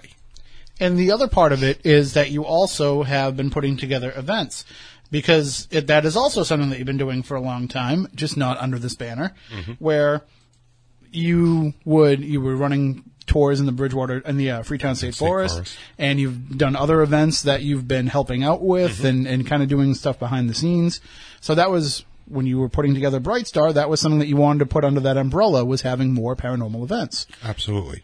And the problem with that is that and a lot of people don't understand this, because Spooky South Coast puts on events. Legend Trips, which is currently on hiatus because of Jeff's schedule, we put on events as well. And it's very confusing to a lot of people who's doing what, especially when a lot of the guests that are at these events will do multiple events. If they don't have their own company banner, they'll go out and they'll do a lot of other events. Pretty much the way that it goes is, if somebody wants to have me come and do one of their events, and we can make everything work out financially, because, time is money for people and travel expenses and all that if it works out, I'll go do it. That doesn't mean that I'm not going to run my own events, but it also gives me a chance to go out and meet new people and go to places I wouldn't have normally gone to. And I think a lot of people don't realize that that's part of the appeal of doing events for the quote-unquote para-celebrities, is because they get to go out and meet people face-to-face. They get to go to places that they either have been to before and want to go back to again, or have never been to at all. And if you're a Jason Hawes, if you're Amy Bruni, who I know runs her own events, but, if you're somebody who's going and doing one of these big events, the beauty part of that is you get to go and be part of the event and not have to do all the legwork. Yes. So you don't have to be the one running around, putting everything together, making all the arrangements. Somebody just tells you, you're on this flight at this time, a car will pick you up, will drive you to the hotel, and then somebody will pick you up and bring you to the event. Yep. If all works out well. And so that is a bonus for people. So they like to do these different events. But the other part of it is, a lot of this money that is generated from these events, a good portion of it goes back to the locations. Yes. To keep them open and to keep them running. But for a lot of these celebrities, it's part of their income. This is true, too. Because if you want to make your life being available to the fans all the time, then something has to pay the bills for that to happen. Yeah, you can't have a regular job and be there Thursday, Friday, Saturday, Sunday, Monday, or even sometimes I know there's certain people that do events on Tuesdays and Wednesdays and Thursdays. So you can't be there and have a regular job, too. So that has to come somehow. You have to make that decision to say, I'm going to do this full time. And sometimes it works out, sometimes it doesn't. But you can't serve two masters in that regard, because you don't want to be the guy that can only show up Saturday and then, spend however many time you can and then have to fly out, because whether it's fair or not, you get a reputation as the guy that doesn't want to be there for the whole time. Yes. Or woman. I don't mean to specifically point out either gender, but the other problem that comes with these events is that people look at what is being done and say, well, I can do that. I can do that. I don't see anything special to what he's doing. And they don't realize the legwork that goes into all the other stuff. The legwork and also the money behind it. To front up, that has to go to the celebrities. That has to go to the location, celebrities' flights, their hotels. People don't realize what kind of money that is. And it's the other problem with it, in addition to all the money they don't realize the insurance that goes into it. If you have an event where you put on food, that is not only the extra cost of food, which is, when you're feeding 40, 50, 60 people, it's not cheap. Not only that extra cost, but now that actually adds on to your insurance. Yes. Because now there's the possibility that somebody could have a food allergy or choke or any of that, so that's going to drive up the price. And once upon a time, we used to be able to go online and get these event insurance binders for, like $150, but then the insurance companies caught on to exactly what we were doing, and they said, well, now wait a minute. The liability of walking around in the dark is a lot more, there's a lot more potential there for problems, so we're going to up it. So now we're paying $300-$400 for event insurance. So right off the top, between whoever's handling your sales, your insurance company, the location, all that, all that stuff goes into that. And then paying the people who actually show up and go, and, making sure that you have all the equipment that you need, and even just batteries. Yep. Things like that. People don't take all that into account. But anyway. So what happened recently is it's fair to say the biggest company for putting on these events just ran into some major problems. Yes. I would definitely say that by far they were the biggest and the longest running for quite some time, with the biggest celebrity names that would be for the paranormal field that would be at their events. Because they came out, more than 10 years ago? Yes, I believe it was somewhere around 2001, 2002 when they did the first event. So they were doing events before Ghost Hunters was even on TV. When was 2004 was Ghost Hunters. Okay, then 2005 would have been their first event. That's when I first heard of Ideal. Was probably because I know that the Ghost Hunters guys tried to do their own events for a while under their own banner, and that's how I first started talking with Amy way back then when she used to run events for them. And this was just an easier format for them because with their schedule they couldn't put together the events and go through all that. But ever since then, if you see these big events where it's Jason Hawes, Steve Gonsalves, Dave Tango, all the big stars, Chris Williams was doing them, Grant was doing them, and you see all these big names doing them, it was probably run by Ideal. At one point in time, it definitely was.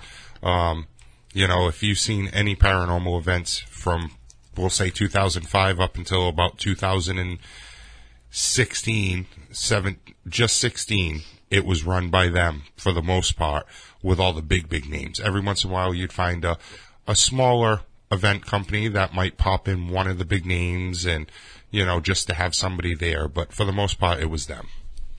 And when they were doing these events, they were going all over the place. And back then, the prices were a lot higher. I mean, the prices have gone down because instead of having 5 or 6 people at an event, they would have 2 or 3.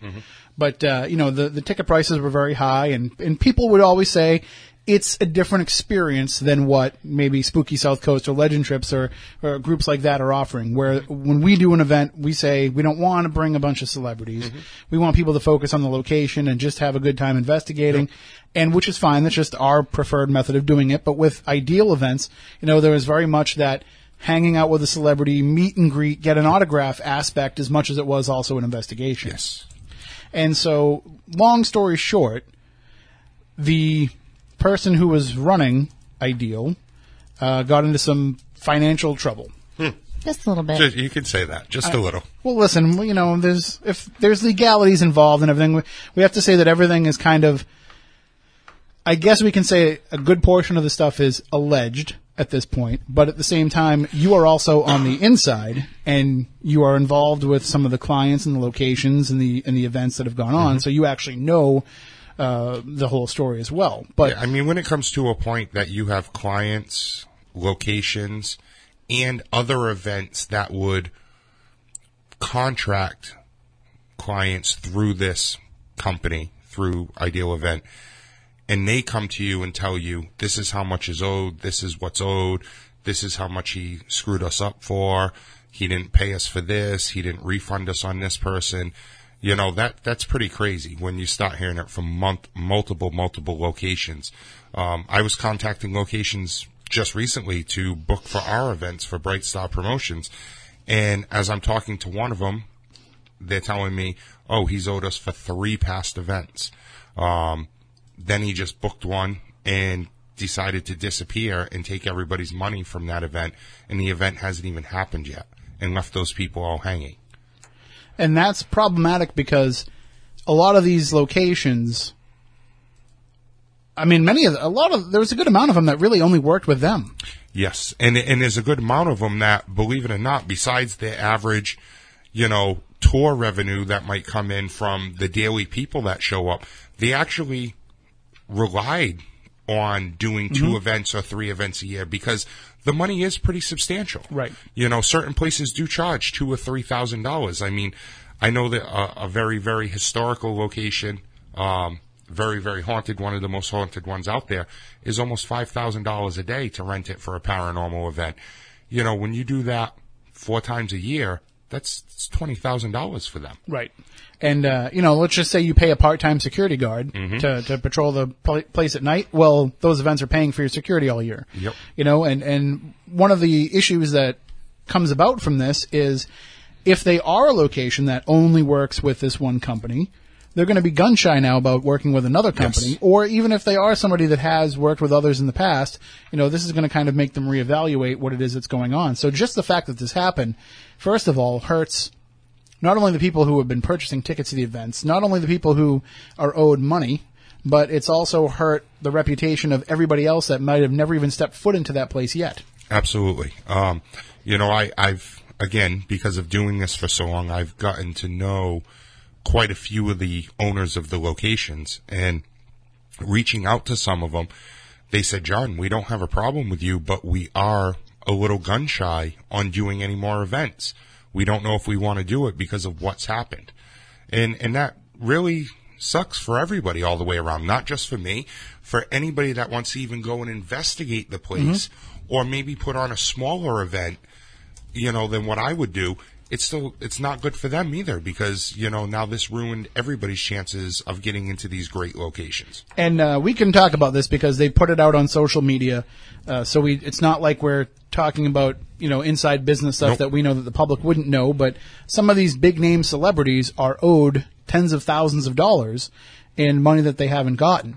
And that is, what you're basically doing is you're putting them in a financial position where they might have to say, well, I have to go get a job now just to make ends meet for my family. I can't wait for the next event to come up. And so then they have to go find another avenue for income. And now they're taken off the circuit. Yep.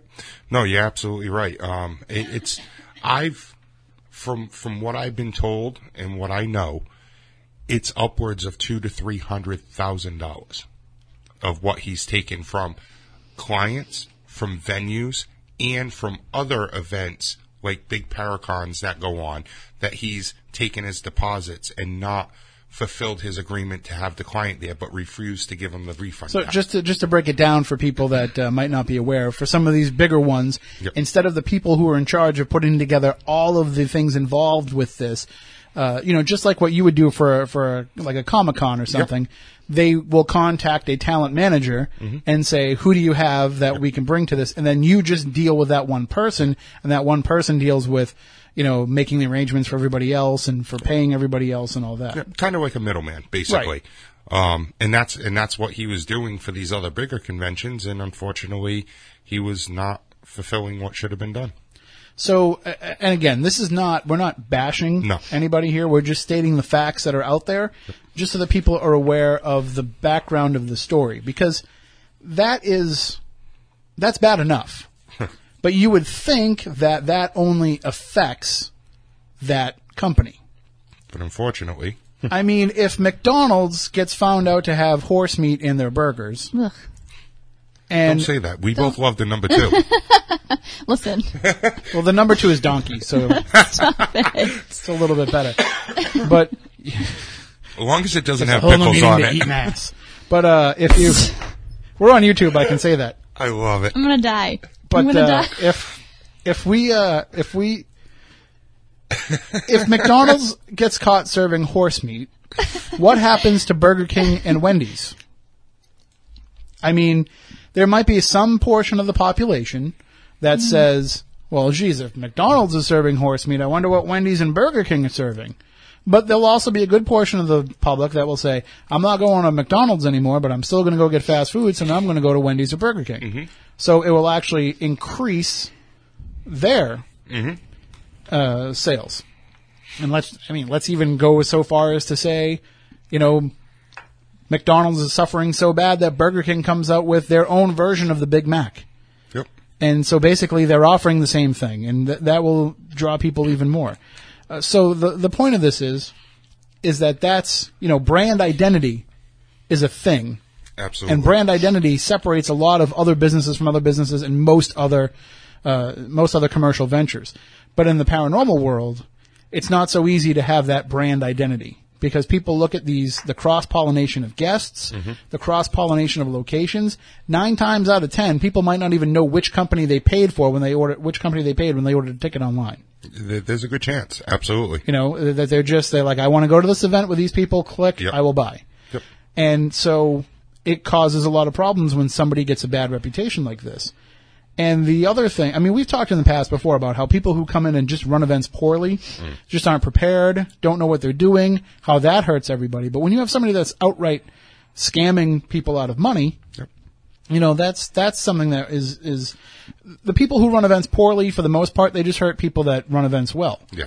Somebody who runs an event that's a fraud is hurting the credibility of everybody. Yes. Even the person that just picks up a K2 meter and goes into a haunted location to investigate on a Saturday night has their own reputation hurt by this. Oh, absolutely. Because in a field where people are struggling to have any kind of credibility, anything like this will call that into question.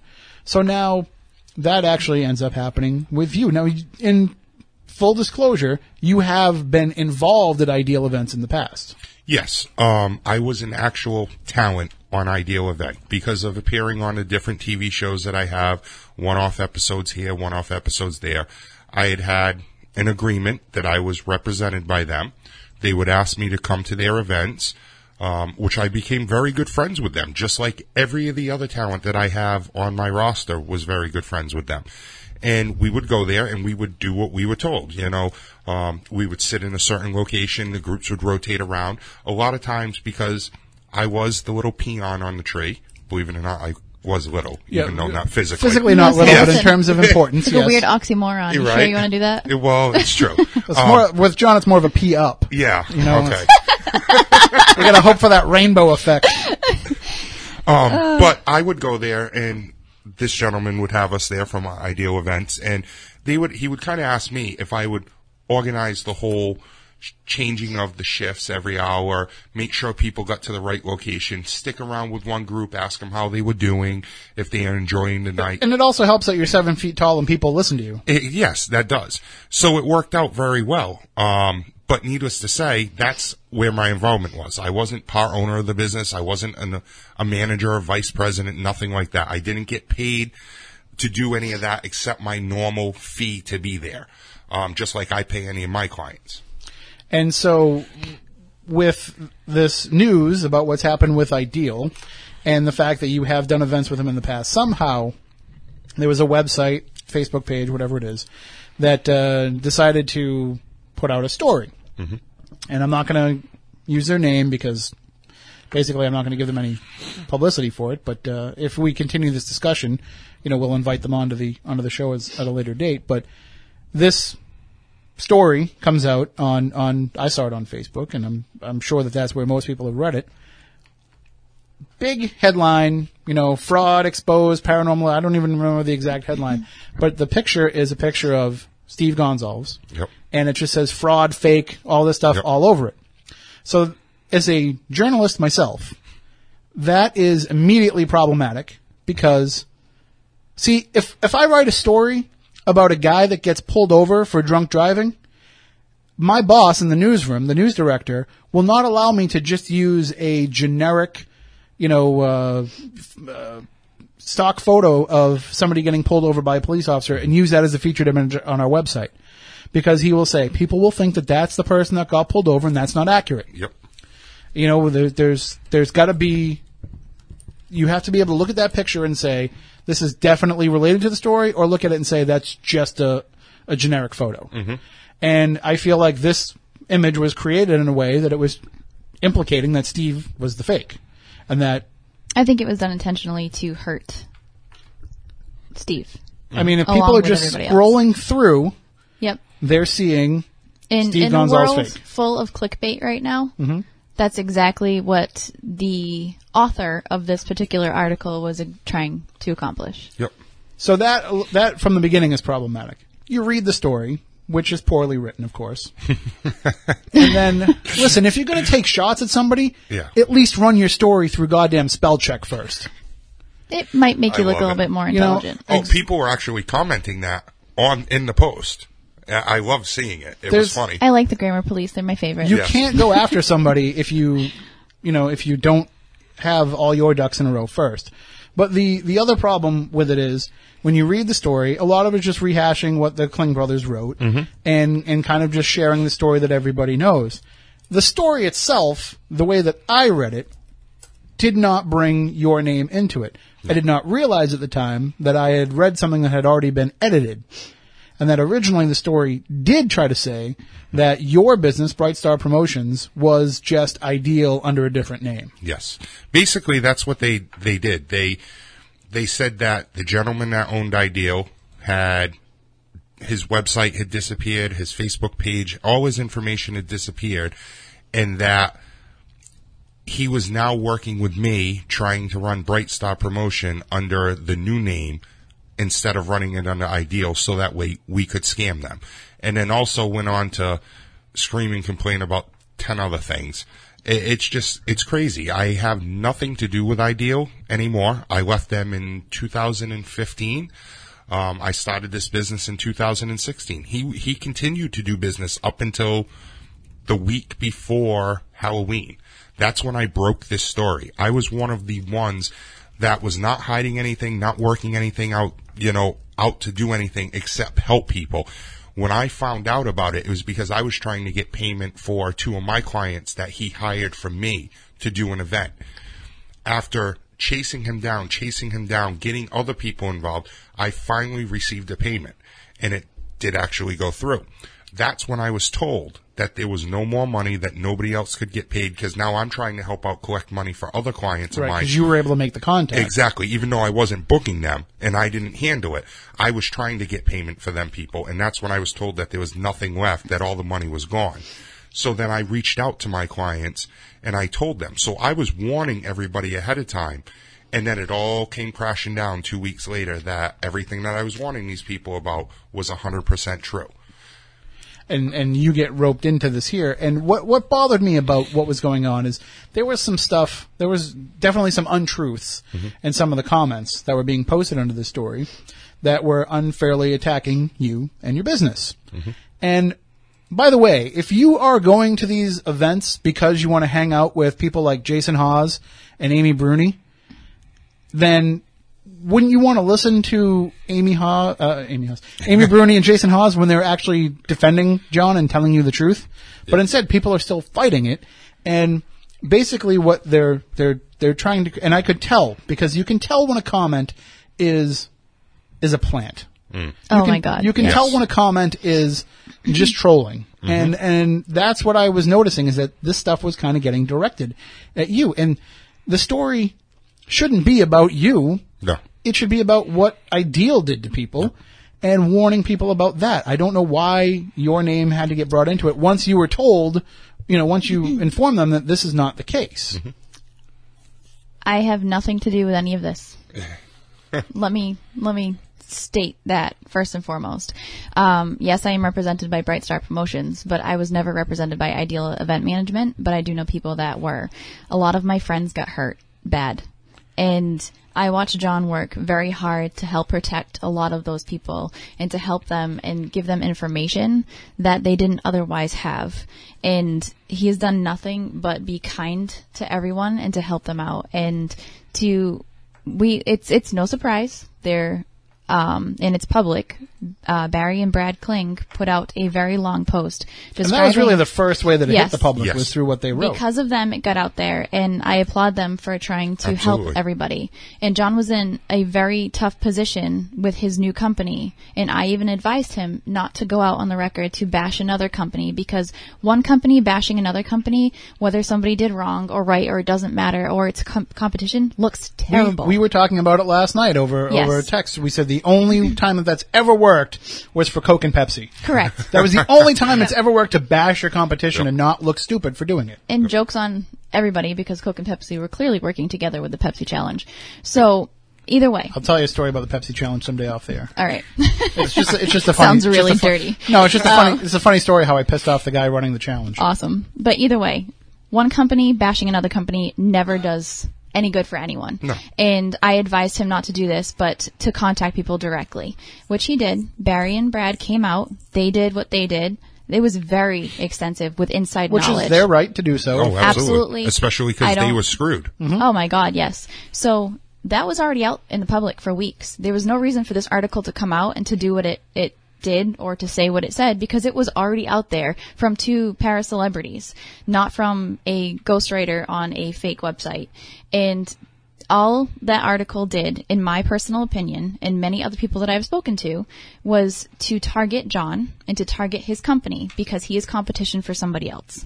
Well, and that's where things get really interesting, because if you go through this website or this Facebook page, what have you, and you see what they've been reporting on, and I use reporting loosely, so there's this story that's bashing Ideal and in a roundabout way bashing Bright Star Promotions as well, and then just a couple of posts prior to that is a puff piece for another company, which also, by the way, it's $1 million company, didn't you know? Multi-million. It reads like a press release more than it does any kind of objective story. But hey, I'm not making any kind of judgment about this business. I don't know anything about them. I don't know how they run their operation. People that I know that have gone on their events have said that they are wonderful events. People that I'm friends with have worked their events. And so, I'm not bashing them in any way. I'm saying that it takes the credibility out of the writer that's putting out this information about John if there's some sort of a relationship with this other organization. I'm not saying there definitely is. You know what, though? All signs point to that there is. I agree with you with everything. That I don't, I have nothing against anybody else. You've never done me wrong, then absolutely. Even, and John, you know this, when somebody hates somebody else, I constantly, and people will try to warn me or everything else, whatever it might be, get in my face about it. I will say, I will not treat them badly until they do that to me. And I remain civil. To a fault, where I've actually yelled at you at some points, like, please, why are you there? Yeah. Why are you doing this? And there was actually an event that if she didn't tell me you would have been there, I would have had to drop what I was doing and drive. Because it was just, stupid. It was not, but not being stupid doesn't also mean that sometimes you just don't get into a situation. I get what you're trying to say. You can be the smartest person in the world, but there's always traps that people can fall into. Oh, totally understand. But either way, I'm not bashing anybody else. I would never do such a thing unless you've done something personally wrong to me. However, if that were me and I owned a company that had my events and my name plastered all over this website and they were bashing another company or somebody else that has done nothing wrong, I would ask for all of my stuff to be immediately removed, no matter how much money that brought me, from that website, to not be affiliated with that, because it's bad business. Bottom line, it makes you look like a jerk. So it at least creates the possibility in people's minds of there being an agenda. Because what's going to happen is people are going to start to turn around and blame this other company, which may or may not have anything to do with the incident. So I would have myself removed from that. I would want no affiliation with anybody that has done wrong to somebody else. Period. And in business, how many times have I made a harsh decision to cut ties with someone or something because they have done something nasty to somebody else? No, it's true. I do not operate like that. I would never operate like that, and it has nothing to do with me, so therefore I'm removing myself from the entire situation. So if that were me, that's what I would have completely done. The biggest thing was I've talked to a lot of my clients. Some of them, like you said, made posts about it, like Amy did, which she's not my client, but she is a good friend. And again, I can't thank all the people enough that have reached out and wrote down their comments, their posts about it, and backed me. But people like Amy have reached out. Jay Hawes reached out. And Jay talked to the person. And this big, long story came about it. And supposedly it was going to get fixed. Now it's been fixed since then, and all they did was change one little part that says from the other company. That you own it? Yeah, that the other company is now merged with me. Basically, they reworded it to make it sound like the talent came over, so they must have. But change the story to take you out of it, but then attacked you in the comments. No, they didn't even do that. They didn't even take me out of it. They didn't take out, nope, it's still in there. It's still there. They just reworded it a little differently. Yes.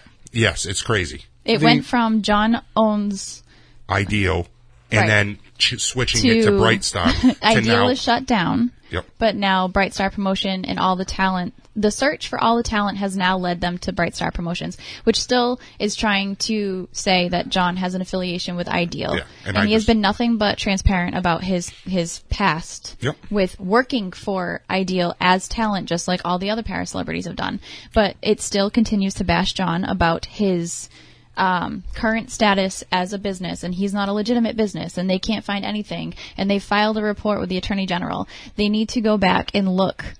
Maybe a little Google search will help them, as just Google sole proprietorship and look at the legalities that come along Yes. with that, and you'll understand a Listen, lot. first of all, that's something that we only have a couple minutes because we've already gone kind of late here, but that's one of the things that I wanted to address is the attack that is on you now is that, that you're not an officially licensed and registered business and all this and that. And listen, let me just give a little bit of insight into how this all works. You don't have to be to do these events. We had the conversation this week about the different types of business, the advantages and disadvantages of both. Some people choose to go into this doing it as a sole proprietorship or a DBA, Yep. which all that a DBA means is that just means that the business name is also you. Correct. And that's how most people are doing these events. Some people want to go the extra step because if they form an LLC or if they incorporate, it gives you a little bit more protection, and especially in terms of taxes and in terms of if anything happens at an event and somebody can't sue you personally and they can only sue your company, so it's only your company's assets that are attacked and not your personal. There's all these different things that are involved in it. But basically, when Joe Schmo Paranormal Group decides they're going to go put on a haunted event and they charge people $60, $70, $80, $100 a ticket, they're not an incorporated business. No. They're Right. not an LLC. They're doing it under their own name. Yep. And if they're doing it right, they're filing all the tax paperwork as it being extra income and all that, and they're buying the insurance and what have you. But there's nothing that says that you have to do that. And the reason why you're not going to see any kind of a business filing for John if he's doing it as a sole proprietorship or as a DBA is because that would be his social security number that it would be under. Not a tax ID. You don't have a tax ID When you're a sole proprietor. until you form an LLC you can request one. Yes. If you want one, but for the most part, you're doing it under your own social security number, which is not going to be posted because then anybody can steal your identity. Yes. So, The intelligence level of people out there truly It was amazing. just, and you know what the funny thing is? Somebody actually posted that in the comment. Do you know what a sole proprietor is? And they came back, it doesn't matter. He's not listed. Well, obviously you must not know then what a sole proprietor is. right. It just, And- it gets me. So, and that's where my mind is just blown by this because you're cherry picking the facts that you want that support your argument, and it just seems like it's a coordinated attack. At Oh, that of course point. it is. It All is. the comments that are planted, Amy Bruni didn't have to go out of her way No. to protect or defend another event company, but she did because she did what's right. And, and because Amy knows that Bright Star Promotions and their events is not competition for Strange Escapes. no. It's not because you're offering a different experience Yes. and something Correct. different, and people choose what it is that they And want to they're- do. And And we you know what? all Some know of the each talent, other. right? Everybody is friends first and foremost, and some of the talent from Strange Escapes and Bright Star overlap. Yes. And never once has either company looked at each other as competition. No. If anything, they're supportive to each other. So, and that's proven with Amy, putting herself out there, and even with her saying it or Jason Hawes saying it, it didn't matter. It's the name of the website and the Facebook page is copying the likeness that Jason Hawes operates under. Right. And even him putting himself out there defending Bright Star did not matter to these people. They're just it's a coordinated attack, like you said. At some point, you back off. Right. If that's the case, and the fact that there has been no backing off, there's only two reasons why you don't back off. One is because, like we were saying, it's a coordinated attack, and the other reason is because you just don't want to admit that you're wrong. Correct. And both are wrong. Yep. I'm gonna go with it's the first one. But it doesn't matter. Right. Either way, you're smearing somebody else because you don't want the consequences of either of those. Correct. And it's funny because we all think we've narrowed it down to what it is and who it is. And when I spoke to that person, they basically told me things that I'm not going to repeat here, but they basically told me things that through Messenger that I have saved if it needed to come out. They basically told me that I need to stay where I am and they stay where they are, and we won't have problems. All of a sudden, why? Right. It's going to become a territorial thing. Yeah. That's the word that was used. Listen. We do events at places that sometimes we're the only ones that do events there. Correct. We would never keep somebody else from doing an event at that place. No. Not at all. Now, would we... No good company would. Would we want to, maybe... If it's a place that we've built a relationship with over the years that have come to trust us and they ask us questions about it, would we give them advice and give them kind of some insight? Sure, but I've never told anybody not to host somebody. But that has been done to us many times. I would never do that. Right. I would say to somebody, well, I've never heard of them, so I would be a little weary. And I don't know what to tell you. Right. I would say, for example, John, you did events with this company. There was that company from overseas that all of a sudden was booking 1 million events all over the country and booking all this talent and events that never happened. Mm-hmm. Yep. They had like 50 events booked and I think 5 of them actually took place. Mm-hmm. And, so when people are asking me about these people, I'm like, I don't even know who it is. Right. Yeah. I just know the name brand. I can't trace back who it goes to. Nope. So... that kind of stuff happens all the time. I never want to hurt somebody from being able to give people an experience right. and to give a location a chance to make money. Right. But at some point, if you do bad business, you kind of have to get called out for doing bad business. Mm-hmm. And so that's like the only caveat I would put on anything. For the most part, I would always tell anybody, go ahead, do it. Right. I mean, how many people have held events at Waverly Hills? I think every event company besides us has gone out and done a Waverly Hills event. I'm sure there will be a Bright Star one at some point. I was going to say I haven't yet, but it might be. Right. It might be in the works. The only reason we haven't done it is because we don't leave New England. Right. But that's a place where, and everybody's able to coexist and go and have their events and no problems. The problem comes in all this, and I don't want to bash anybody. Mm-hmm. I'm trying really hard not to bash anybody and to drop names or anything. Oh, you know how it's killing me. But the biggest problem that's going on with these events, and it's the companies that are the ones that are causing the problems, is because they want to be the goddamn stars themselves. And these events are about putting themselves out there and making themselves into something and using these other celebrities as a way to do it for themselves. Yep. Correct. And that's where it's a bunch of bullshit, because that's where it's wrong. Right. That's the wrong intention for doing this. Yep. That is... You want people to come and pay $100 a ticket to hang out with somebody that they should think is famous. Mm-hmm. Yep. And build up something for yourself. And it's not even like they're trying to make it financial for themselves either. It's just they that want the attention. They just want the attention. Yep. And that's Which wrong. Is gross.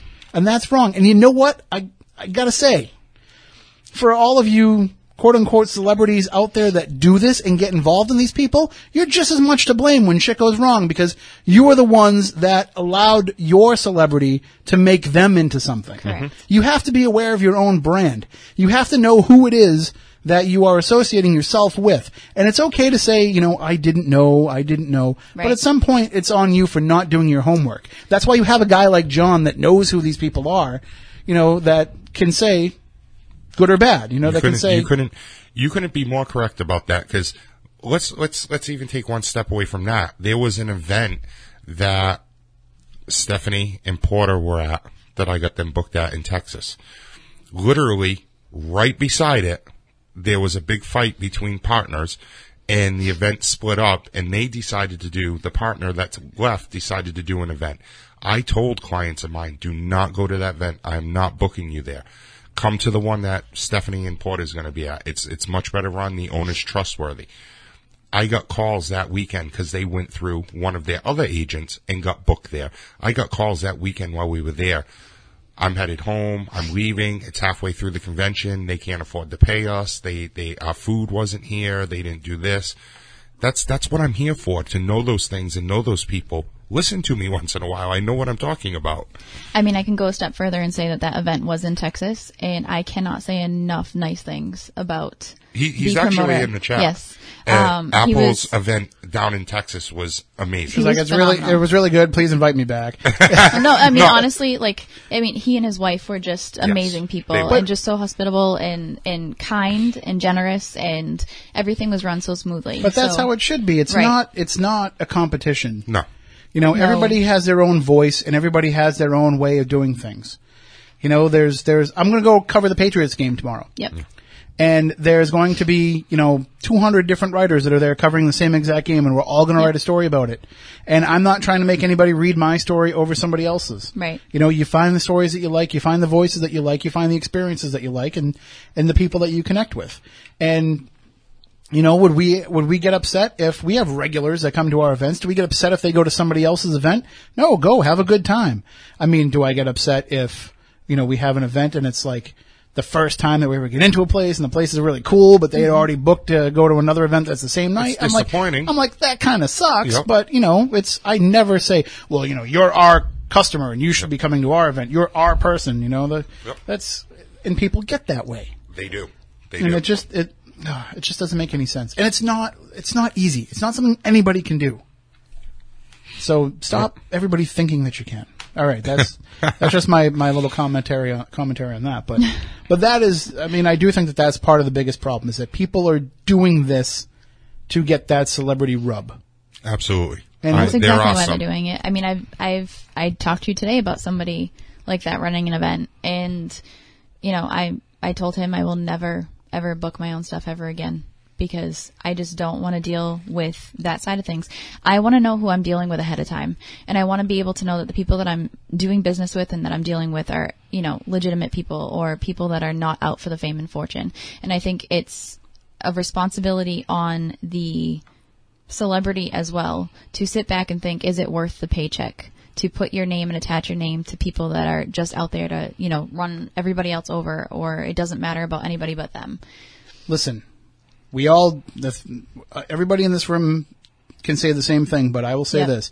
I have friends who are celebrities. Mm-hmm. Yes. I have friends who are on TV. And you know what? I don't give a crap that they're on TV. That's not why I'm their friend. Yep. Love you all, but no. That has nothing to do with anything. Right. So if I'm hanging out with you, I'm not trying to get any kind of a rub off you by being associated with you. Yep.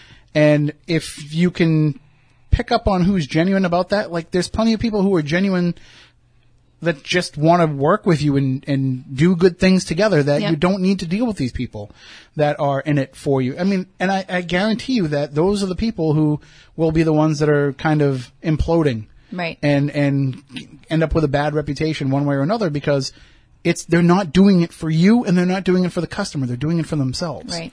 And that's where this stuff tends to fall apart.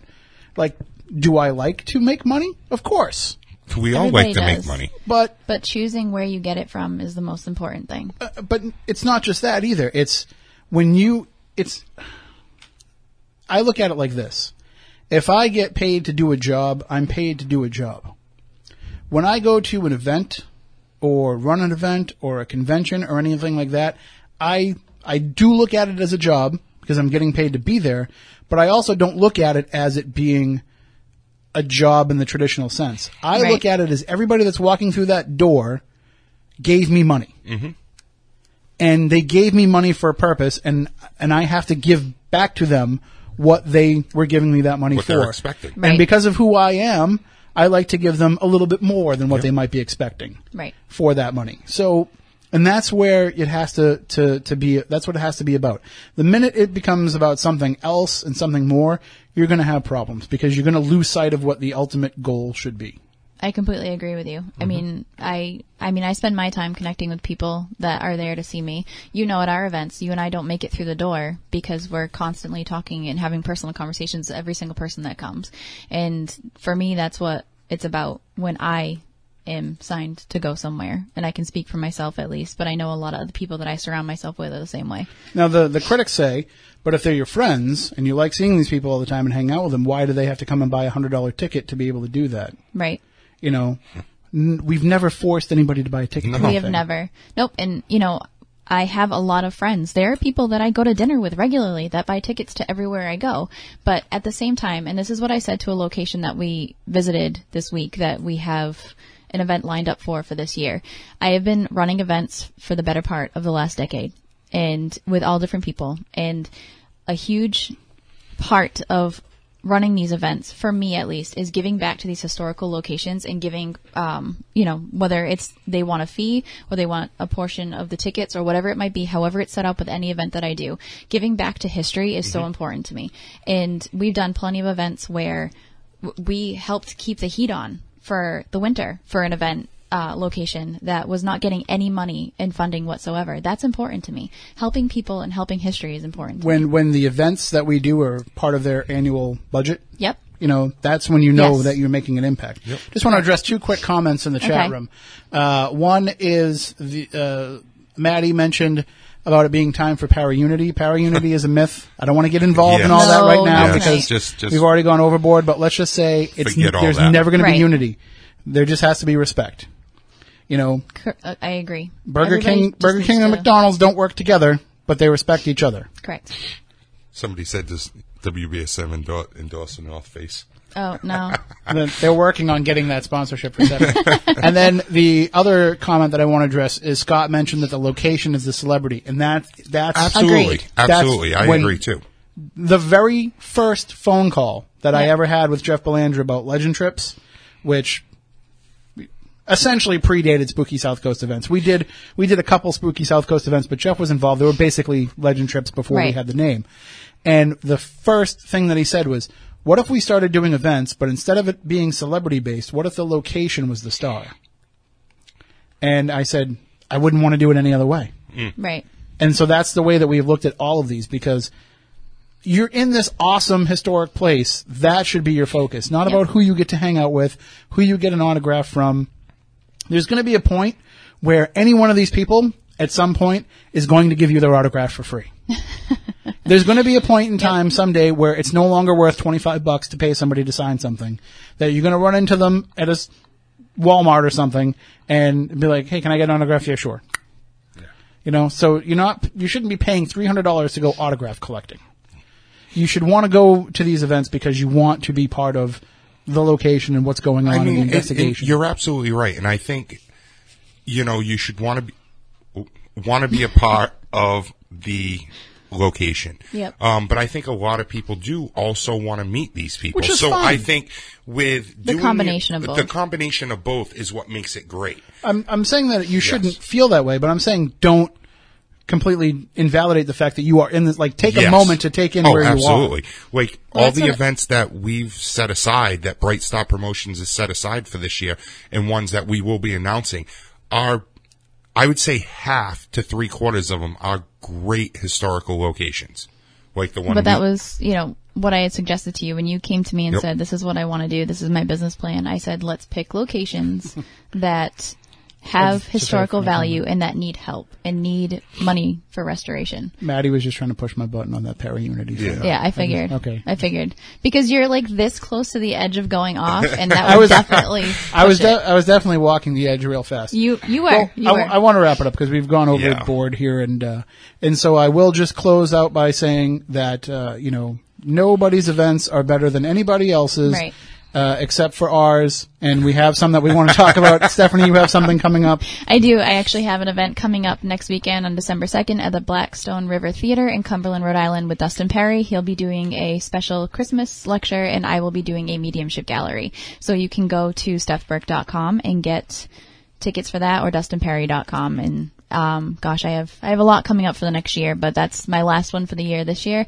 It's a local gallery reading, and people have been asking me for a long time, so make sure you grab your tickets to that before they're gone. And if you've never been to the Blackstone River Theater, it's a great little place. Yep. Plenty of parking, easy to get to. There's a nice little bar down the street too if you want to grab something to eat after the show, after the event. What time are you going till?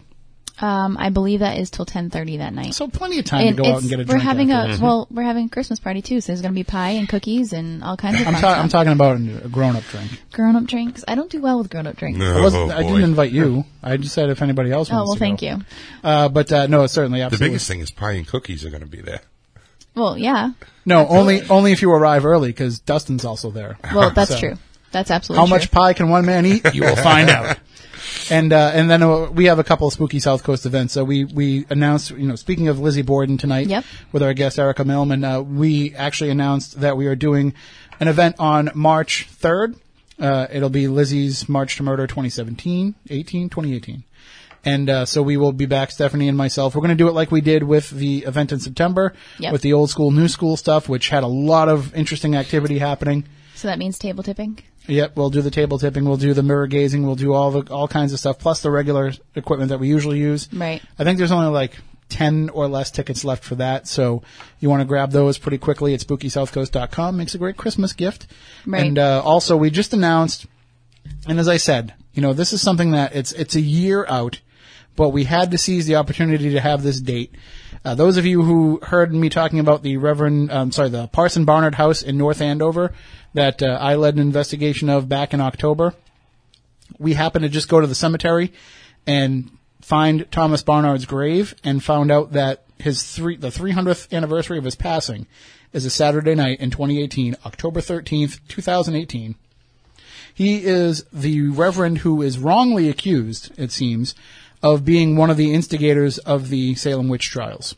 So Right. He's been very upset by the fact that, people are assigning him the blame for the witch accusations when he actually was trying to work to solve the whole problem.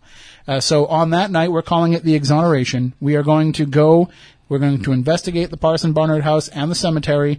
We're going to try to reach out with Reverend Barnard. We are going to try to get the full and true story out there as much as we can.